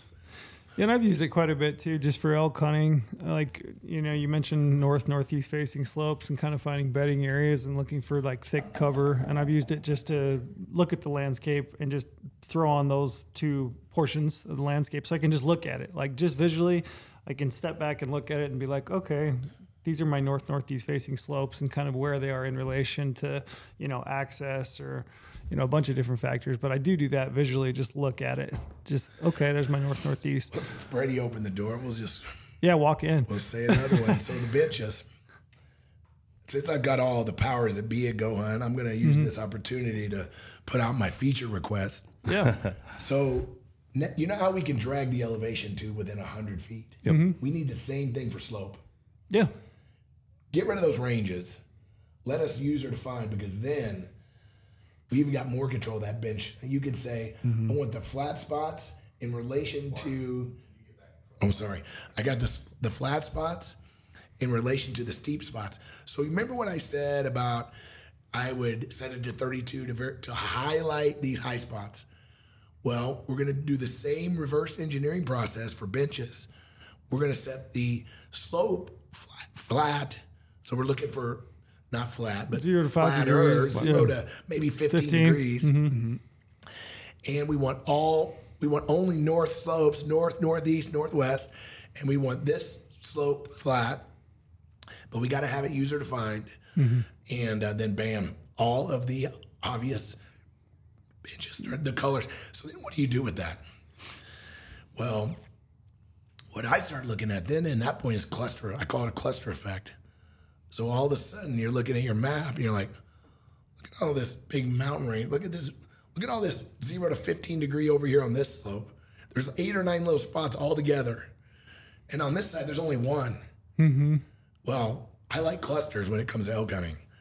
But you never would pick that up with your eye. I mean, you might if you were super skilled at looking at topography maps. And that's another thing I take for granted is I've looked at topography maps for 34 years. I can look at a topography map and almost like a road map to me, right? I would say most people are not that way anymore. I was at the hunting summit and a guy raised his hand and said, when you say a contour line, what are you talking about? Mean? Like, what do you mean by a topo map? I'm like, what? Yeah. What's an index? Yeah, I would say most people... What's an interval? When you say a 200-foot index, what's that mean? versus a 600 index versus a guys. A lot of people don't realize that topo maps are not created equal as well. And in the West, a lot of these maps are 200-foot indexes, right? But if you can go to Glacier National Park, some super steep high country, sometimes they're 400 and 600-foot intervals. So the terrain looks like that looks pretty flat. Yeah. Well, it ain't. So you got to pay attention to the index. Yeah. You go to Missouri, it's 10. There are 50-foot indexes. Yeah, lines. So it looks super steep, right? Like, but it's not that steep. Yeah. I mean, over a mile, you only climbed 100 feet. Yeah. So you pay attention to those kinds of things when you're doing your work as well, depending on where you're hunting. So I don't know. Those are good tips. Yeah. One other thing that you brought up earlier is you mentioned historical imagery, and we just kind of really launched our own, historical imagery. Google Earths have historical imagery, but I was curious as to how are you using historical imagery? Like, give us like 3 tips for using historical imagery or things that you use. I mean, only 3? Well, yeah. We'll narrow it down to 3. All right. So this is when this came out on Go Hunt, I'm probably the terrain analysis and the elevation bands are probably my favorite. And I like to be able to turn the fires off. So my personal 3 favorite Go Hunt features are being able to individually turn those fire layers off. You're talking by year, right? By year. Yep. I mean, that seems like a no-brainer to me. Nobody does. I don't know. I don't get it. So I love that. I love the terrain and the landscape. I'm finding new ways to even use that tool. And I'm going to start putting the heat on you guys to get me some sliders. But the historical image is another one, okay? So now I know we got a ways to go. I wish it had more images in it. I'm just going to be honest. I like to be honest. Sure. We need more than we got, Lorenzo. But it's getting there. At least we got them. At least we got some dates. We're getting there. And so I like historical imagery for lots of reasons, but here's number 1. So when you're looking at, sometimes it depends because some of these images are so old, guys. That's just the way it is. And when you're looking at a 3 to 5 year burn, sometimes there's not even images available in that range, right? But pressure analysis, I spend a lot of time looking at trailheads and trails. So when I'm looking at a trailhead, I want to page back through every image I can get to see how many cars are parked there at all the dates, right? And then I want to zoom in. Are there horse corrals there? How obvious are the trails? All these things. So when I'm looking at pressure, so I use historical imagery a ton for that. So the second thing I use historical imagery for is my favorite place. I don't know if I've ever said this before, but my favorite place to hunt elk is beetle kills. Yeah. But it's the most dangerous place to hunt elk too. They are very difficult to navigate. Jackstraw. And not only that, just got to know the condition of it, right? Because remember, I don't do boots on the ground. Yeah. So I'm going to march in there, and I got to know, are those trees on the ground? Well, 1, is there a beetle kill? Number 2, what's the age of that beetle kill? And number 3, what's the status of those trees? So I have sorry, my voice. I have a whole module in my course dedicated, an 1.5 hour module dedicated just to beetle kills because I geek out on beetle kills. But what I use historical imagery for, we did a little video at the summit on this, is I page back through the years until I see the little brown trees. The little snowflake brown trees tells me that's the beginning of that beetle kill. And I look at the image date. Guys, if you don't have the image date, it means nothing. If you pull up Onyx and you see the little brown trees, it means absolutely nothing because you don't know what year that photo is. You don't know shit. And any of the tools, right? So that's why I had to go to Google Earth because I need the date. Right. I need to find the date when that brown occurred. So for example, I'm hunting a spot last year. I page back. It was 2013. I saw the brown. I'm like, okay, 2013, 2023. I feel pretty good about this. Means everything's there's not gonna be any obviously no pine needles. It's gonna be open, but I feel like a lot of the trees are still gonna be standing. Yeah. So I march in there. I had a few trees down, just enough to give them some security, but not enough to impede me to hunt it. Yeah. But you never would have known it if you wouldn't have done what I just said. There's no other way to do it. except with historical imagery. And so the first stage of beetle kill is that brown, right? And then it becomes the snowflake gray. So a lot of people, when they look at the map, they say, well, I can't tell sometimes if it's a burn or a beetle kill. Well, the telltale is the snowflake. And what I mean by the snowflake is when the beetle kills the tree, the limbs stay attached. So when you're looking at it from above, it looks like a gray snowflake. Snowflake from the top. But when a burn hits it, the limbs are gone. So you'll see the shadows of the trees. So that's one way you can tell real easily.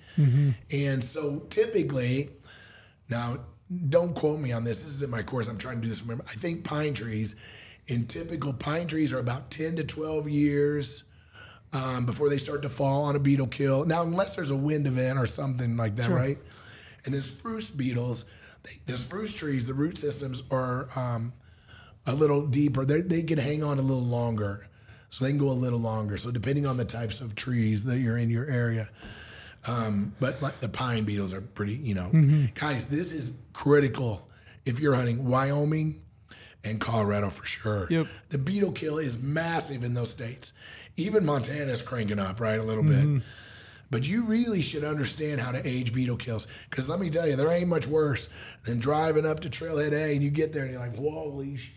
Yeah. All these trees on the ground and now your hips are going to be burning. You're going to be you'll be high stepping for hours and days and days and days. But there are tricks and hacks that you can use e-scouting to age that beetle kill, and one of them is historical imagery. That's a good one. So you got pressure trailheads, which is one that I do. Yeah. I probably just hadn't thought about it, but I definitely always. In fact, I was just talking to Neville 2 days ago. We were looking at a unit for elk in Colorado. Same thing, cruising trailheads and looking to see the number of vehicles and horse trailers. So the corral thing's really interesting too. The corrals, and when they're parked there. Yeah, when they're parked there, and like I saw a trailhead. There's like thousands of cars, lots of cars in July. Yeah. So this thing gets it. But then I looked in September and there was like 2. Yeah. So it gets a lot of lake, like there's some high mountain lakes. It must get a lot of outdoor recreational, but not as much hunting. Gotcha. But if you didn't do that, you wouldn't know. Yeah, that's a great one. And when you pull up to the trailhead, guys, like I hunted this trailhead in Colorado, it was a nightmare, right? Total nightmare, hundreds of cars there. But when we made the corner, when we made the turn, I was expecting it because I had already looked at it. Yeah, you looked. But if you make the corner and you never looked and you see 100 cars, Gutted. How do you feel about that? You're like, gutted. You feel gutted. Yeah. So let's talk about that a second. So this spot was, we were in elk every single day and never saw a hunter. But there were over, and I'm not exaggerating, well over 100 rigs at this trailhead. But we knew we were going there. We knew there was a lot of elk there, but we knew we had to get off trail. So we literally did 8 miles with the llamas with no trail. We never saw a hunter. They don't get off the trail that far. Yeah. But we knew that strategy because of the pressure that trailhead had. So we developed our hunt plan around the pressure. Yeah, knowing the people were there. And we went to a mesa where there was no water at all. So we packed the water in the llamas. We took 12 llamas and 6 of them carried nothing but water. And we were able to stay 10 days with no water for us and the llamas because those 6 llamas carried 80, 90 pounds of water each. And but nobody else could do that. Horse guys couldn't even go up there. Yeah. Because horses couldn't drink. So it was a money spot. But we planned that out because of the pressure that we picked up on using the historical imagery. Yeah. So that's a good one. You got a third one? So the last one I use is moisture content. So this sounds strange when I say it, but what I do with it is I will page back through the years. Like when you pull up an image from June, everything's freaking green. Right? The meadows are green. Especially this year. Everything's green. You can't really make a determination of what meadow looks maybe more enticing than another meadow, what drainage is a little more green than other ones. So historical imagery allows you to page back to September. And actually, I look at October as many as I can. I know that sounds weird. A lot of people want to look at September because I'm hunting in September, but it's really the driest in October. So what I'm looking for are green ribbons and the halo effect. I'll tell you what I mean by that in a second, but I'm trying to pick up these green, these more green spots. Sometimes, it's more of that looks a little greener than this one. They're both green, but this one's a little brighter. This is a little Brady more wouldn't be able Brady to. didn't know Brady anything can't. about it. He can't do Brady that. He's can't. colorblind. Brady's But, like, that you one know, looks a normal. little more gray. It's like bring my computer to trail. What's Yeah, this look like? hey, Trail, which one's greener? But so you see what I'm saying? Yeah. So, and it's a great way to pick up these high moisture meadows, high moisture feed zones. So then I'll look at the horse derrick image too for halo effect. And what I mean by halo effect is, guys, I found that some of the best meadows for elk like edge habitat. We've already talked about that, right? But they like variety of vegetation. And when you find these meadows on Google Earth that have the green halo on the inside, meaning a different color of green on the edge, like you'll see the middle be a green. It's all, I call it a halo, but I don't know. It's basically just a band of a different green on the outside edge. Not all meadows have it, but you'll look at something like, oh, look at that! Look at that halo. Those get my interest because I've had great luck, especially when that meadow is close to some of the other 12 criteria that I was talking about. Then I get really excited about that meadow, right? So I use that historical imagery to analyze moisture content by date and that halo effect as well. Those are all good. Really good. Man, real nuggets. I could listen to him talk for hours. That's me. And I could be just... okay.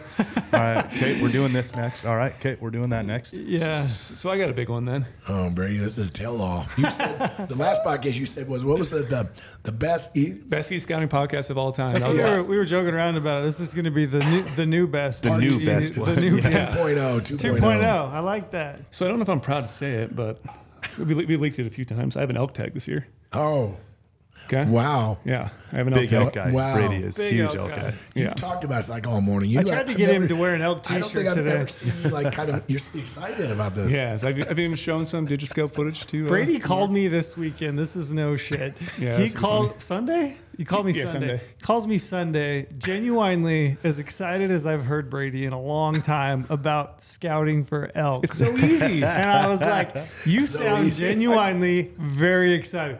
Dude, big bulls, big 6 point, man. They're, They stay bulls like and school bulls and buses. bulls, more bulls. It is fun because Dude, it's so he was easy. jacked. Because I was looking at the deer and like, wow, that deer I just glassed up was very hard to Brady glass up. was stoked But that elk was about easy. an elk. Write that down. He's coming into his own. We're seeing it happen before our eyes. Trail. I was like, did you see He's any coming into deer? his own. He's like, wasn't looking. No deer. yeah, no deal.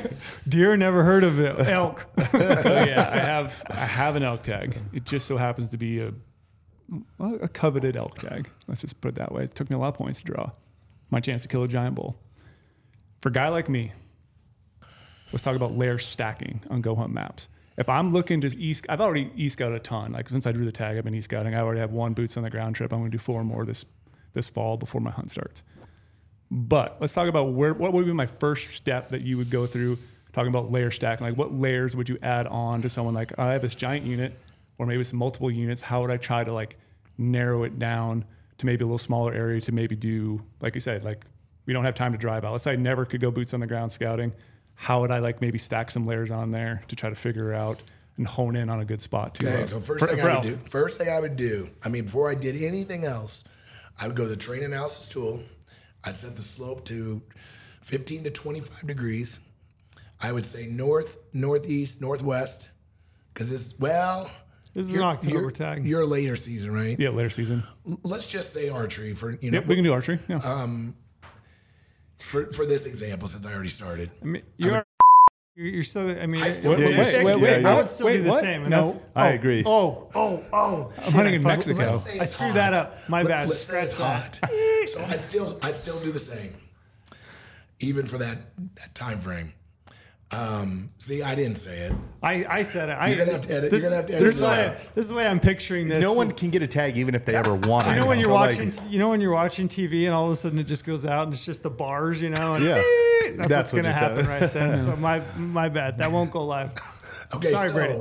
now that we've got that snafu out of the way, northeast, northwest, northeast, northwest, and north. Very specific slope range, 25 to maybe 30. I'd play with it. Yeah. But the reason it doesn't really matter, I want to set that slope, I want to set that orientation, and then I want to turn it on. And I want to see the clusters. Okay. Remember what I said about those elevation? I want to say, where's the biggest concentrations. Yeah, where all those like all that stuff. Where's meets. the most green? Yeah. Well, look over. There's a whole bunch of green here in this drainage. There's almost none in this drainage. Does that mean there's no elk? No, it does not mean anything, guys. Remember, there is no magic bullet, right? Yeah. All we're doing is increasing the odds of encountering elk. We're not guaranteeing nothing, but this is one step to get it started. Set those slopes up, and I use the area tool in the polygon tool. Yep. That's my Guys, not very many hunters use that tool very much. It is one of the most valuable tools when it comes to markups. So what I'll do is I'll draw an area around these areas, and I name them. I put a couple notes in there. Are you doing that before you're adding other layers? Oh yeah. Okay. I'm just highlighting these slopes. Just to give me an idea. Now I'll go back a lot of times and delete all this data. Sure.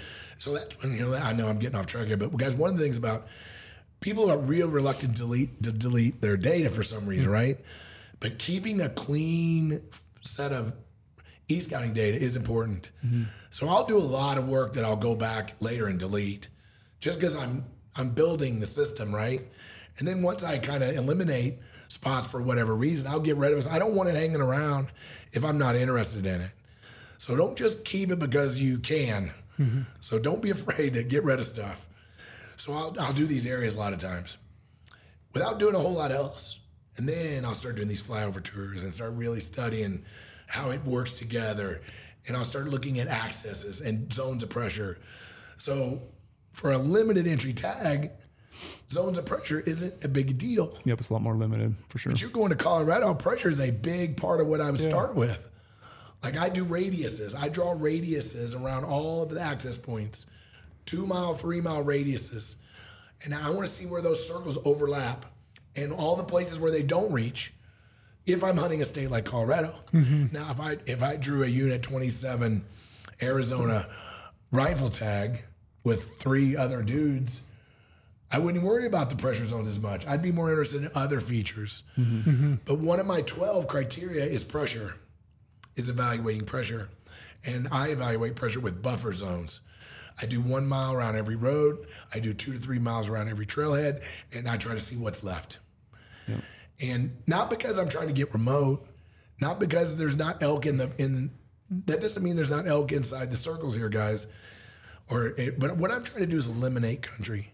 Yeah. Basically, I'm not trying to look. Sometimes Brian Barney, I can't even claim this tip because it's really Brian Barney's tip, but I've adopted it because it's so true. Sometimes when it comes to e-scouting and breaking down the area like yours, I'm not looking for where I think the elk are. I'm trying to eliminate the areas where I think they're not first. Yeah. And that's where those areas kind of come as I'm living. And what happens with these areas, guys, when you start dropping them here, things are going to start to make sense. You'll be like, well, over here in this side of the unit, I got 9 areas.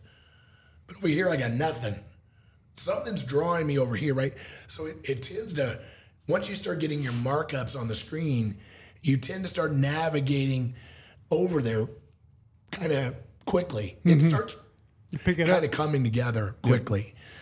And so I would start out by slope orientation and slope pitch, kind of right off the bat, just to get an idea. And then you kind of work into the roads and trails. And then I kind of work from there. Yep. And then I'm looking for the edge. I'm looking for the edge habitat.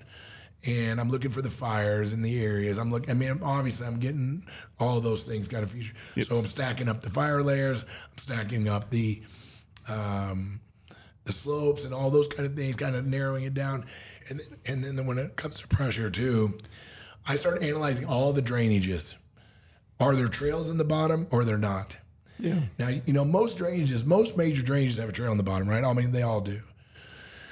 But every once in a while, you'll find some side drains, some feeder with no trail in them. Now, there might be a trail there, but there's just not one on the map. Those are some of my favorite places to hunt elk.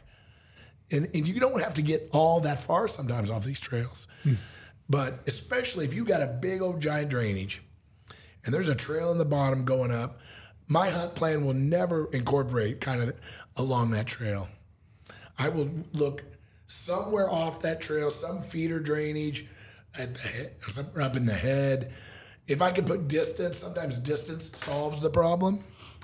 But guys, those those are outfitter magnets. Yeah. Those big, long drains with those big trails in the bottom, you got to be careful about what zone you're going to be in. Once you get past that 10-mile zone, you're going to be in outfitter country, right? So I like to be in that 5 to 8 mile zone. That's my sweet spot with llamas because it's kind of far for backpackers, but too short for outfitters. Mm-hmm. So I'd look at stuff like that. But again, with a limited entry tag and with open country, the next thing I'm going to do is I'm going to be view shed analysis the heck out of that if you're trying to find their glassing points. I need the top 10 places where I'm going to set. And glass. And then I need a route plan. I need to plan routes to all of them. I need to know not only how far it is, but what's the elevation gain, and then I run the Naismith principle on them all. Meaning I'm going to run a calculation on how long it's going to take me to hike each one of those glassing spots. And that's all in my hunt plan, all in the notes. So when I show up, I know how long it's going to take me to get to every single glassing spot. Because I know that sounds like a lot of work, right? But when you're in the field and your notes and you got your hunt plan, that all laid, man.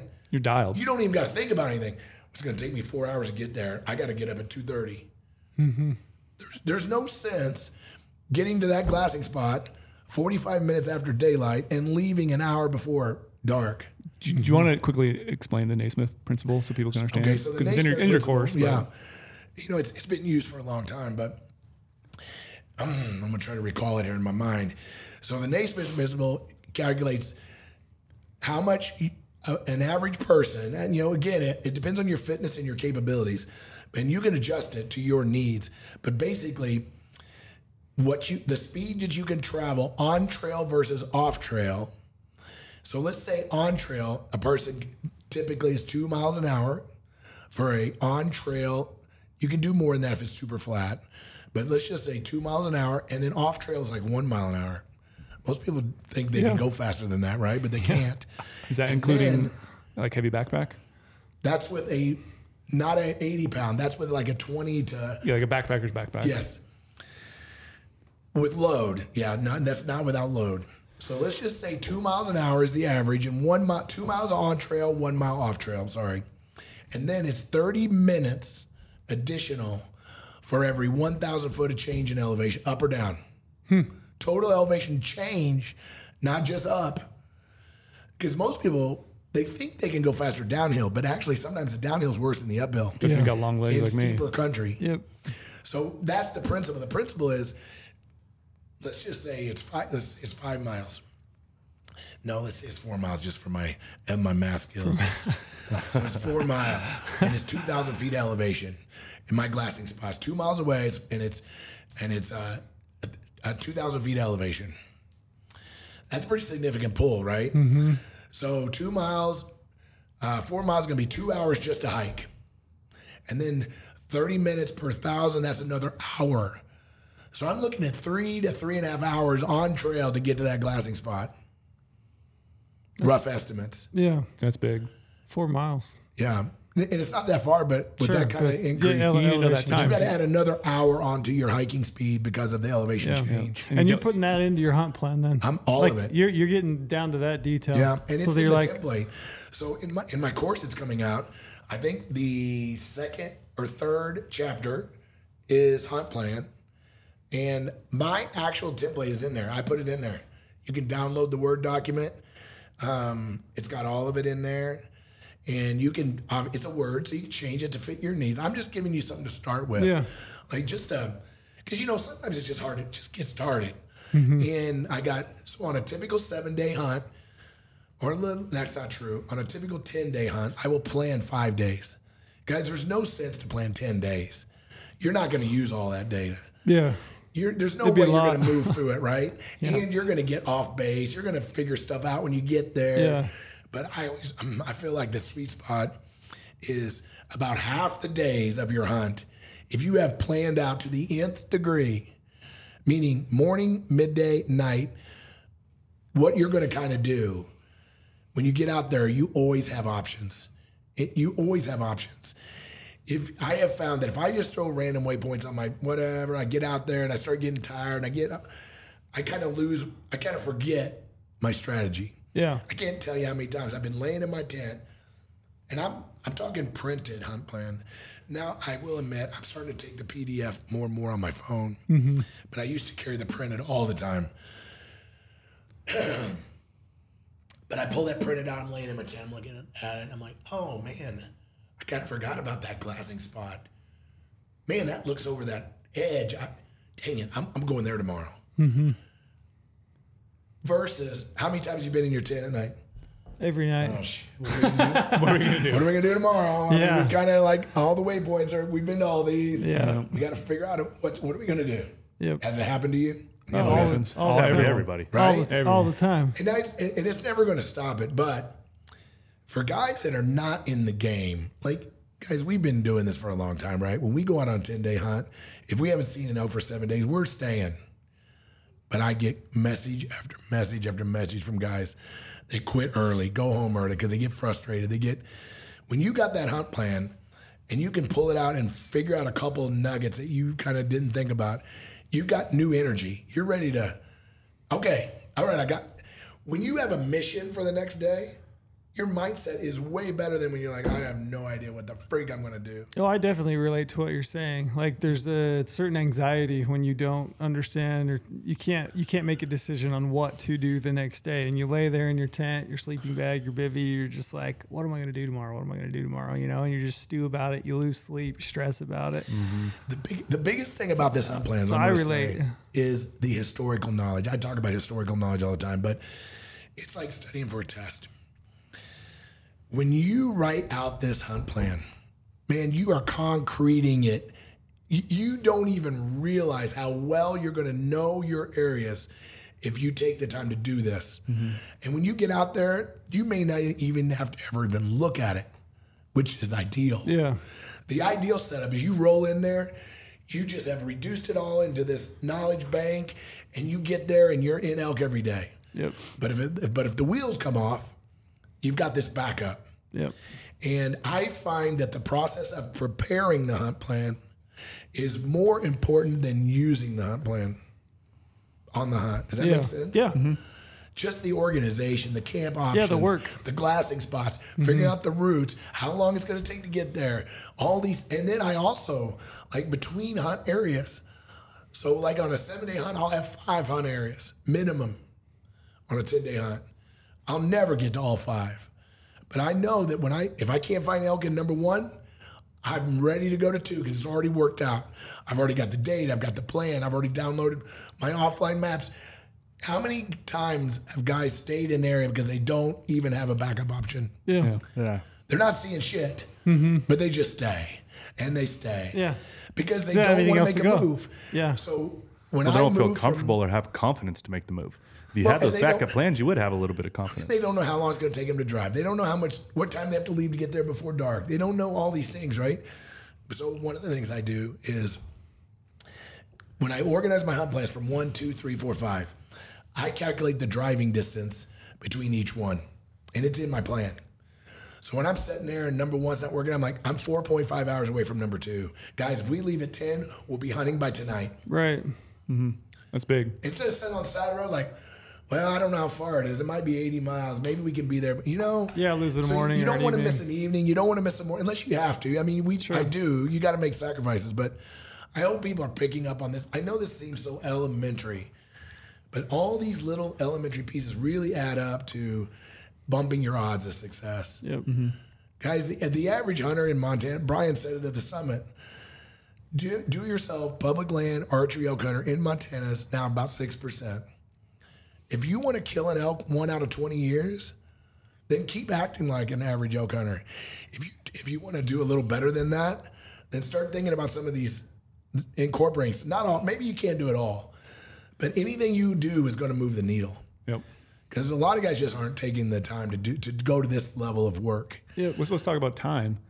So when I was giving the seminar at the summit, I was talking about like how many people are just sitting there every single night. You're wasting all that time watching stupid Netflix, Amazon Prime videos. Watching cuties on Netflix or something, right? Yeah.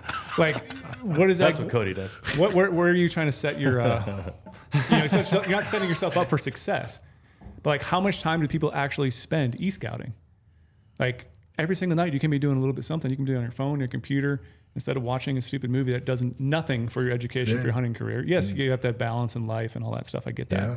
But the guys who want to be dedicated, who want to kill big shit, like you're gonna have to put in the extra effort, and it starts with e-scouting. Like how much time do you think you put in? Let's say maybe a week or a week on e-scouting. I get asked this all. Oh, in an average week? Average week, or let's go a month, whatever you want to do. Like how many hours do you think you're spending for one tag? I'm doing right now 10 to 15 hours a week. Yeah, and that's not I'm not joking. hard. I mean, literally that much time. Well, I was one of your I don't know his name. What's his name? Omar. We were doing a little e-scouting right there. Goggins Jr. We popped the laptop up. I had Google Earth open. I'd go in home. We're alternating screens. I'm like, this. Now, I wouldn't classify it as e-scouting, but we were dropping some pins. Yeah. And I spend as much or more time e-scouting than I do on the hunt itself. And most people are blown away by that. Why wouldn't you? You get 10 days, guys. A lot of guys are not blessed like me. I mean, I realize how lucky I am to do what I do. I didn't always have this. I had 14 days. I had whatever I had. I had to make it work, right? Mm-hmm. And there's no way I'm not going in. I want those days to be absolutely maximized. Yep. And here's the thing. A lot of guys are intimidated by the technology. Mm-hmm. And I get that a lot. Guys, I'm just not good at computers. You don't have to be good. It's a browser. Yeah. Everything works on the browser now, except for Google Earth. It's standalone, right? And it's like an archaic application. Learn it. Be a man. Be a man or a woman. Jesus. Get in there, do some practice, try some things, educate yourself, watch some YouTube, guys, there's a million podcasts, there's a million YouTube, there's courses if you want to spend a little bit of money. You're spending $1,000 on that freaking elk tag, and you're not going to that's just the cash. That's not the time and the oh my gosh. And you're not going to buy the $99 yearly membership to OC for 8 courses that can help you up your game in a couple of different things. Which, by the way, use promo code TreeLine, you get 20% off. I was going to say, don't you be throwing out that go on code. No, we're using promo code TreeLine here. This is your hard work. I was getting ready to put my foot down on that. No, we'll make sure we get it at the end. And here's the biggest thing too. People who buy OC right now in the month of July will get Explorer Go Hunt Maps for free. Oh, really? Yeah, there you go. Okay. So use promo code TreeLine. Guys, get your course on OC. There's no industry. There's no hobby. There's nothing that I know of, I'm sorry, I'm getting away, that you don't have to invest a little time and money into becoming good at it. If you're a photographer and you want to be good at photography, like next level, you're going to take some courses. You're going to do some tutorials. You're going to pay for some educational materials. You're going to buy applications, right? You're going to buy Lightroom. You're going to buy Bridge. You're going to buy Adobe Photoshop. whatever, right? Why do you hunt? I mean, I'm getting ready to go back in that Go Hunt store and probably get divorced, but we don't spend any money on improving our, and I'm not trying to, guys, I don't care if you buy any e-scouting. I don't care about any of that, but Elk Collective, Elk 101, whatever it is, if you need the knowledge, it's available, and you just got to be willing to go get it. Yeah. And these are needle moving things. Yep. There is no education that I know of that I've seen out there that you're going to buy at a reasonable rate that's not going to move the needle a little. Yeah. Now, maybe some, like mine, will move it more than others, but I mean, just kidding. It's the skill set beforehand, which is arguably the most important part, right? It's like, I mean, if you're not investing in your skill set, and hunting is one of those things too. It's like, we all get depressed come winter, spring, early summer. You can't do it, right? There's no other hobby out there that just completely shuts off. You can't even get good at it. You can't work on it. You can't do anything. I mean, you can shoot your bow, you can do all that stuff. But as far as like skill set in hunting, finding where animals are, actually being out there on the ground, finding them, going through hunt plans, all that stuff, you have 3 months a year to do that, right? And really, you only have September to like truly execute on elk hunting in the rut with a bow. It's like your time slot is so small to work on it. Why the fuck would you not invest in the education of it before it gets here to then be that much further that next season it gets here and then do it again the next season, do it again the next season before you know it, what you could have, what would have taken you 15 years, you now have done in 3 years. Now you're successful. You're one of the 10% that actually harvest elk every single year. Well, and like I didn't even bat an eye, guys, in 1990 when Googler came out at $3.99. I didn't even think about it. Yep. It didn't even cross my mind to think there's nothing you can buy for the price for the $3.99 that we pay for Google Earth. You can buy almost every Western hunt planning tool that's available for $3.99. Yeah. I mean, you could. I mean, I'm thinking about the pricing, right? Like my Elk Collective, Elk 101, Outdoor Collective. You can almost get them all for $3.99. Yep. Especially if you use a few codes here and there. Yep. And so people that are resistant to that, you can't lead. You can lead a horse to water. You can't make them drink. Yeah. So I want to jump on one thing. So when I was at the summit, you made a really good analogy. And I wanted you to explain it again. So it's basically like you're trying to expand your hunting toolkit. You're trying to refine in all these different areas. You could be the best shot in the world.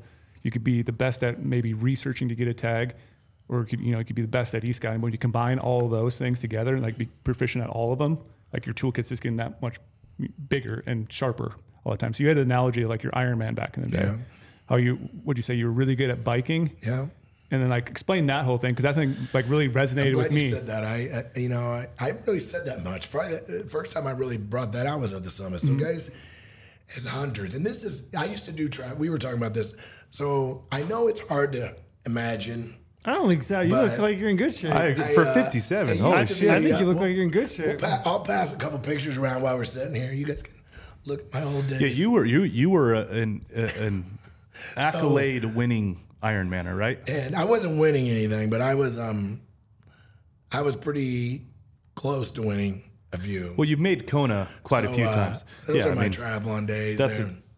You obviously lifted weights though too. Look at that. Bullshit. No weights. That's from football. That just came with me from you had football. the background of it. So you did lift weights. You weren't just a runner your whole life. Yeah. Exactly. Yeah. But anyway, so I made this Ironman. So Ironman is 2.5 mile swim, 112 mile bike, 26 mile run. Right? Long day. Mm-hmm. And the fastest guys, well, to be like let's say at the 6% of the Montana boat killers, if you break 10 hours in the Ironman, you're kind of a badass. Mm-hmm. If you can do all that in less than 10 hours, you're kind of a, you've been looking at it too. Accolades. You're kind of a stud. Let's just be honest. Well, my first couple Ironmans were 11, 12 hours, 11 and a half. I just couldn't get any better. I did like 4 or 5 of them, and I was all in that range all the time. And my coach says, Livesay, you're a dang near professional level cyclist, and all you do is ride your bike. You're a pitiful runner, because I'm 170. I'm a big triathlete, right? Your marathon time is 3:30, 3:45. It's pathetic. That's pretty fast, but it's not good enough to get sub 10. And you got to stop training your strengths and start training your weaknesses. Like, I wasn't a great swimmer. I was average. My wife was a great swimmer. Kicked my ass all the time. All the time. And then the running, I would just get destroyed. But I would be like top 5 off the bike. I always used to say, in the Ironman, I saw everybody 3 times. They blow by me in the swim. I blow by them on the bike. And then they blow by me on the run. We're friends by the finish line. And, I was averaging maybe 300 miles a week on my bike. And I took it to 100. Drastic cut. And I started running 60, 70, 80 miles a week. All of a sudden, I'm running. I went to the Chicago Marathon and ran a 3-hour marathon. And I'm like, at 170, I'm like, I have arrived. Yeah. So I'm with my buddy at this marathon, and we're running, and we're at mile 18, and he's like, what are you doing here still? And I'm like, I'm feeling pretty dang good. We're clicking off 630 miles. Everything is good. And I'm like, but I had to give up a little of my strength to get that wing. And then I go to Brazil for my honeymoon, my wife. So my wife convinced me to marry her. And I said, well, honey, the deal is I'm only going to get married if we go to Brazil and do the Ironman. Okay. I mean, that wasn't a hard sell, right? So she wasn't going to do the Ironman. And I was training for a couple months, and then all of a sudden she's like, you know, I think I'm going to do it with you. And I'll just quit if I get tired. You know, I just want to do it with you. I'm like, okay. So we started training together. But I adopted this philosophy. And I go there, and I do a 9:30. And I go to the World Championship. I qualified for the Ironman World Championships. So did my wife. Her first Ironman. Her very first Ironman, she gets a slot to Kona. So we go to Kona that year. We're one of the only husband-wife couples to qualify and go to Kona in the same race. That's cool. But my point was, I never could break. Think about that. I was 11.5-hour Ironman. Took it to 9.5. That's a lot. 2 hours a lot, guys. When you're at that level, that's a lot of time. Mm-hmm. And I actually biked slower than I did previously. But when I got off the bike, I ran a way better marathon. And I actually outswim. I got scared, actually. They racked us by last name. I've never been in a race that racks by last name. And I came out of the swim, and I get to my bike, and my wife's bike's still there. I'm like, what? I beat her out of the swim. First, I was nervous. I thought something may have happened. Then I'm like, hell yeah. You know? Finally got one on her. So, you know, I swam like a 104 or 103, hour 3 for 2.5. Well, my previous times were like 120, 130. So the point is, I know that was a long story, but it's important because if you're a great shot, what do you do? If you're a great archery guy, they shoot. All they do is shoot. They don't work on anything else. They go to the range you're every morning. morning. You're already a killer, but your e-scouting game is terrible. Your fitness That's me. game I think is you're terrible. talking to me. I might have been trailed. Don't worry. Fitness guys, all they do is run, put their packs on, get in shape. Can't find. They're hiking all their ass all over the mountain, but they have no idea where the elk are. And then when the elk shows up, they can't kill it because they can't shoot.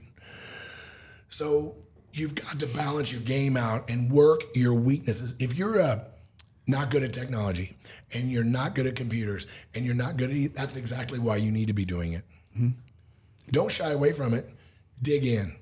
Yep. And learn how to, if you're using GoHunt, learn how to use it, not just turn it on. Mm-hmm.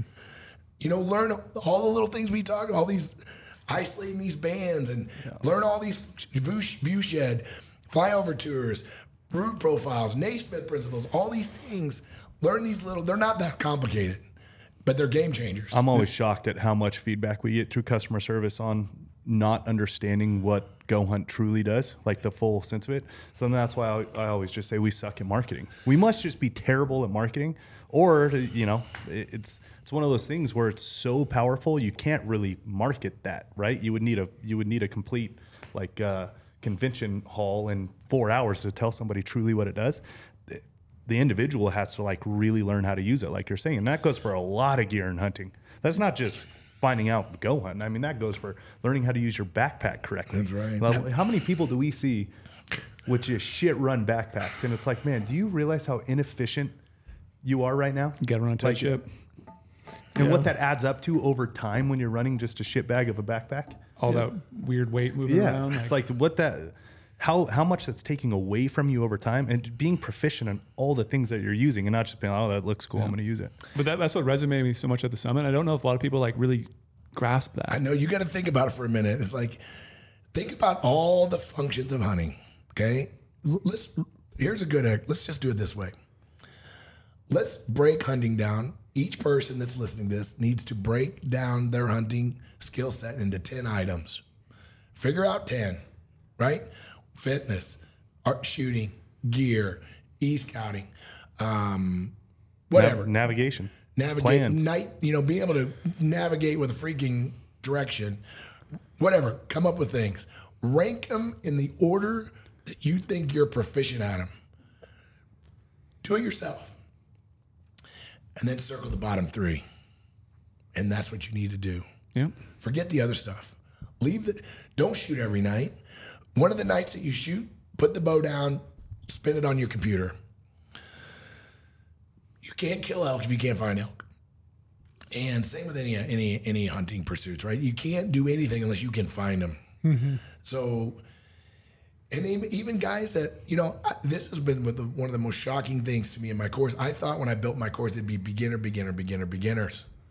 I get almost no beginners because they can't even wrap their mind around that they need it. Yeah. What I'm getting is super experienced guys that want to up their game one more notch. Like I got a great testimony from a guy who says, man, I thought I was an e-scouting genius. And I went ahead and did your course. And he goes, dude, this, and this was game changing. He goes, I knew a lot of it, but that 20% that I didn't changed so many things the way I did. You don't have to benefit from the 100%. Yeah. Like Trail, we just educated him on binoculars this morning. Oh, this entire, I don't know how long we're in, probably 2 hours at this point, I'd bet, but right at 2 hours, but the entire time I'm thinking, I mean, Mark showed up and just convinced me of a lot of things. Yeah, today. a lot of I it. don't know about It's that. the 80-20 rule. Yeah. If you get 20% value, 80% what you already know. Right. You're at a That's huge good way. step That's forward. a good way of putting it. It's a good way of putting it. Huge step forward. Just a few little things. Like for you, like one of the things we kind of glassed over it, but for you guys that rely on killing animals that you see, meaning glassing, for guys that are really, that's a big part of their game. We had the big binocular discussion, right? Great. It does you no good if you can't get spots that are good glassing spots. Yep. Yeah, exactly. So becoming an art. Now Brady, that's his game. Mm-hmm. He can look at a map and he knows right where to go. But an average person look at a map and like, I don't know. Learning how to use this flyover tours, learning how to use the view shed analysis, learning these things will change the game when it comes to glassing. Mm-hmm. And these, I know those sound like foreign words, and we don't have time to get into it, but I'm throwing them out there because I want people to hear the words and then go investigate. Yeah. Sometimes you just gotta, Google's powerful, right? Yeah. Sometimes you just gotta hear the word. And you're like, oh, it's like a dog on a trail. And once it gets the scent, they can kind of figure it out. So anyway, it's good. I'm really excited. So I tell people a story all the time. I didn't learn shit in school, like nothing. Because when I first got out and got into the business world, when I was sitting in meetings, I used to sit there with just a notepad. And when people would say stuff, I'd just write it down. I'm like, no clue what that is. No clue what that is. I'm like, I went to school for 4 years. I have a great education. I don't know anything what people are talking about. But I just sit there and write words down, write sentences down, write things down. And then I'd go back and Google it and I'd put a definition next to each of them. And in the first 2 weeks of work, I was 10x smarter than I was in school. It was crazy. Well, now we got one more in tool. school, We got kids. Chat Yeah, GPT. stay in school, man. It obviously does something. Well, now we got Chat GPT. Yeah. I don't even know I don't even know what to think about this, but Yeah. This could put me out of a job. it is so potent for this kind of stuff. Now it's kind of basic in hunting. It doesn't have a lot of hunting resources. So It'll get there. But it'll get you there. It'll get you in the right direction with keywords. Mm-hmm. So anyway, it's been good. I'm glad you guys had me on, and I always love coming here. And Yeah, we appreciate it. That was Yeah. good. It was an education. No, we love having you, and I love honest people. Like listening to honest people. That's when you get the most feedback. That's why. I mean, I could sit and listen to Livesay for hours. Can we touch on Because you your- actually say I'm a good bullshitter. Well, you actually, when people try to brush over things, you can only do what people tell you or what you hear, what's wrong, what's this, what's that. Brady and I talked about this. the honesty is the where- thing I hate is these YouTube videos that kind of like 1 minute on how to e-scout elk. You can't do it in 1 minute, bud. Turn on your computer and buy this. I'm like, I want in the weeds. I mean, sometimes I feel like I get too far down the rabbit hole on some of this stuff, but I'm a detail. I want that level of detail. And I think those are the things that move the needle. Some of these platitudes and summaries, it's good if you're basic, but there's a lot of that out there, guys. There's a lot of that. A lot of the articles that have been written are real summarized. Brady probably cringes when I send in my articles because I try to get in the weeds on a few things, right? Like, Yeah. and sometimes people don't understand what you're saying, but sometimes it's like Lorenzo said, you Go just to got to Google. Write it down. introduce them to a concept, and then it's like a dog with a bone, and then they can kind of work it out. Yeah. So yeah, I want to quickly touch on your outdoor class course. okay. Tell me about that. Like, what are people going to learn from it? What are they going to gain? Well, so once me and Bailey stopped fighting, Who's winning the fight right now? well, he won the fight because he was right and I was wrong. I'm saying it publicly. Holy shit. But anyway, I enjoyed Harrison, all the guys that I got to work with there. It was such an experience. So I went there, kind of back up for a week, filmed for a week every day with these guys. And when they first said a week, I'm like, a week? What are we going to do for an hour course, right? I'm like, what can we possibly do? But man, the level of detail that they do, it made me feel like my course is shit. I'm like, I learned so much in the process. I just want to say that. But anyway, film the course. It's Next Level E-Scouting, to the name of it. Now, I don't know if the name is good, but what it is, it's I think it's 14 modules. And it kind of does what you were talking about. It kind of goes through a lot of my initial, it's got a lot on hunt planning, the template, how to use it. It's got a section on custom markups, we didn't get into that, but how we use custom markups. And I actually feel really bad that I didn't put in Brady's tip. He said something I didn't do. So he puts all of his kills in black. Well, he uses black, the color black for kills. Easy to see. And man, I'm like, oh, I should have been doing that. So even though I think I know everything, right, guys? I picked up that tip. So I use yellow for in the field waypoints. I use different colors for priority. Yep. I use different icons. But anyway, I have a structure, and I teach that in the class. I think that's really, and I don't teach that anywhere else. That's not even in my e-scouting course. I kind of didn't really put it in there. So I think that's a really good module. And there's a glassing module in there. Remember we were talking about the view shed. It's all in there. And the Naismith, the route calculation stuff is in there. What else is in there? The flyover tour, how to do the flyover tours is all in there. So it's not really everything, but it's 14 very targeted e-scouting techniques. Is it species based or is it overall? You could use it for It's kind of overall, and I kind of wanted to do it that way. So there's really not, it's just how to find the best glassing spots, no matter what you're doing. How to do your hunt plans, no matter what you're doing. Right? So yeah, it is pretty, I don't want to say it's general because it's definitely not general, but it isn't the 12 elk finding criteria, right? Yep. But it's the usable information no matter what you're doing. Like we just said, if you're a guy that like feels like you're not maximizing all your tools in your toolbox, then I think this is for you. Mm-hmm. Cool. And I think it's for everybody, but I think for a guy that feels like, man, I want to kind of up my skill set a little. I feel like I'm pretty good, but I heard that flyover tour. I heard that view shed. I heard that hunt plan template. I heard that custom markup. I kind of want to dig a little more into that. I think it'll serve you well if those are your thoughts. Cool. Hit us with the promo one more time, Brady. Yeah, so if you use promo code TREELINE when you're signing up for Outdoor Class, you get 20%. Use that Outdoor Class promo code. TREELINE. TREELINE. TREELINE. TREELINE. You get 20% off. And anyone who signs up right now in the month of July, they're going to get Go Hunt Explorer, which is our Go Hunt Maps, web and mobile, for free. Well, now that we showed them how to isolate the high spots, everybody's going to be one of you. That's it. Guys, whatever you think of tools, nothing matches that. That is absolutely hands down such a dynamic, useful tool that if you only buy it for that, it's worth what is it a year? $49. $49. My gosh, you can't even go eat for that. Yeah. Yeah, I mean, as you're thinking your way through it, you get OC class, you get a Go Hunt Maps membership, you get points back in the gear shop. Man, it's like, how are you guys making kind of a no-brainer? Well, we've always said, I mean, we say it jokingly on the podcast all the time. I always give Brady shit for it because he tries to keep secrets, but we're here for the people. That's what we've done since day one. It's like, listen, man, we want you hunting more. Like, yeah, we're not a nonprofit. We're not a... what's the word I always used to say? Charity. We're not charity. We're not giving away shit. Well, like we have to survive and make money, but like we want you hunting more so than giving us the most amount of money.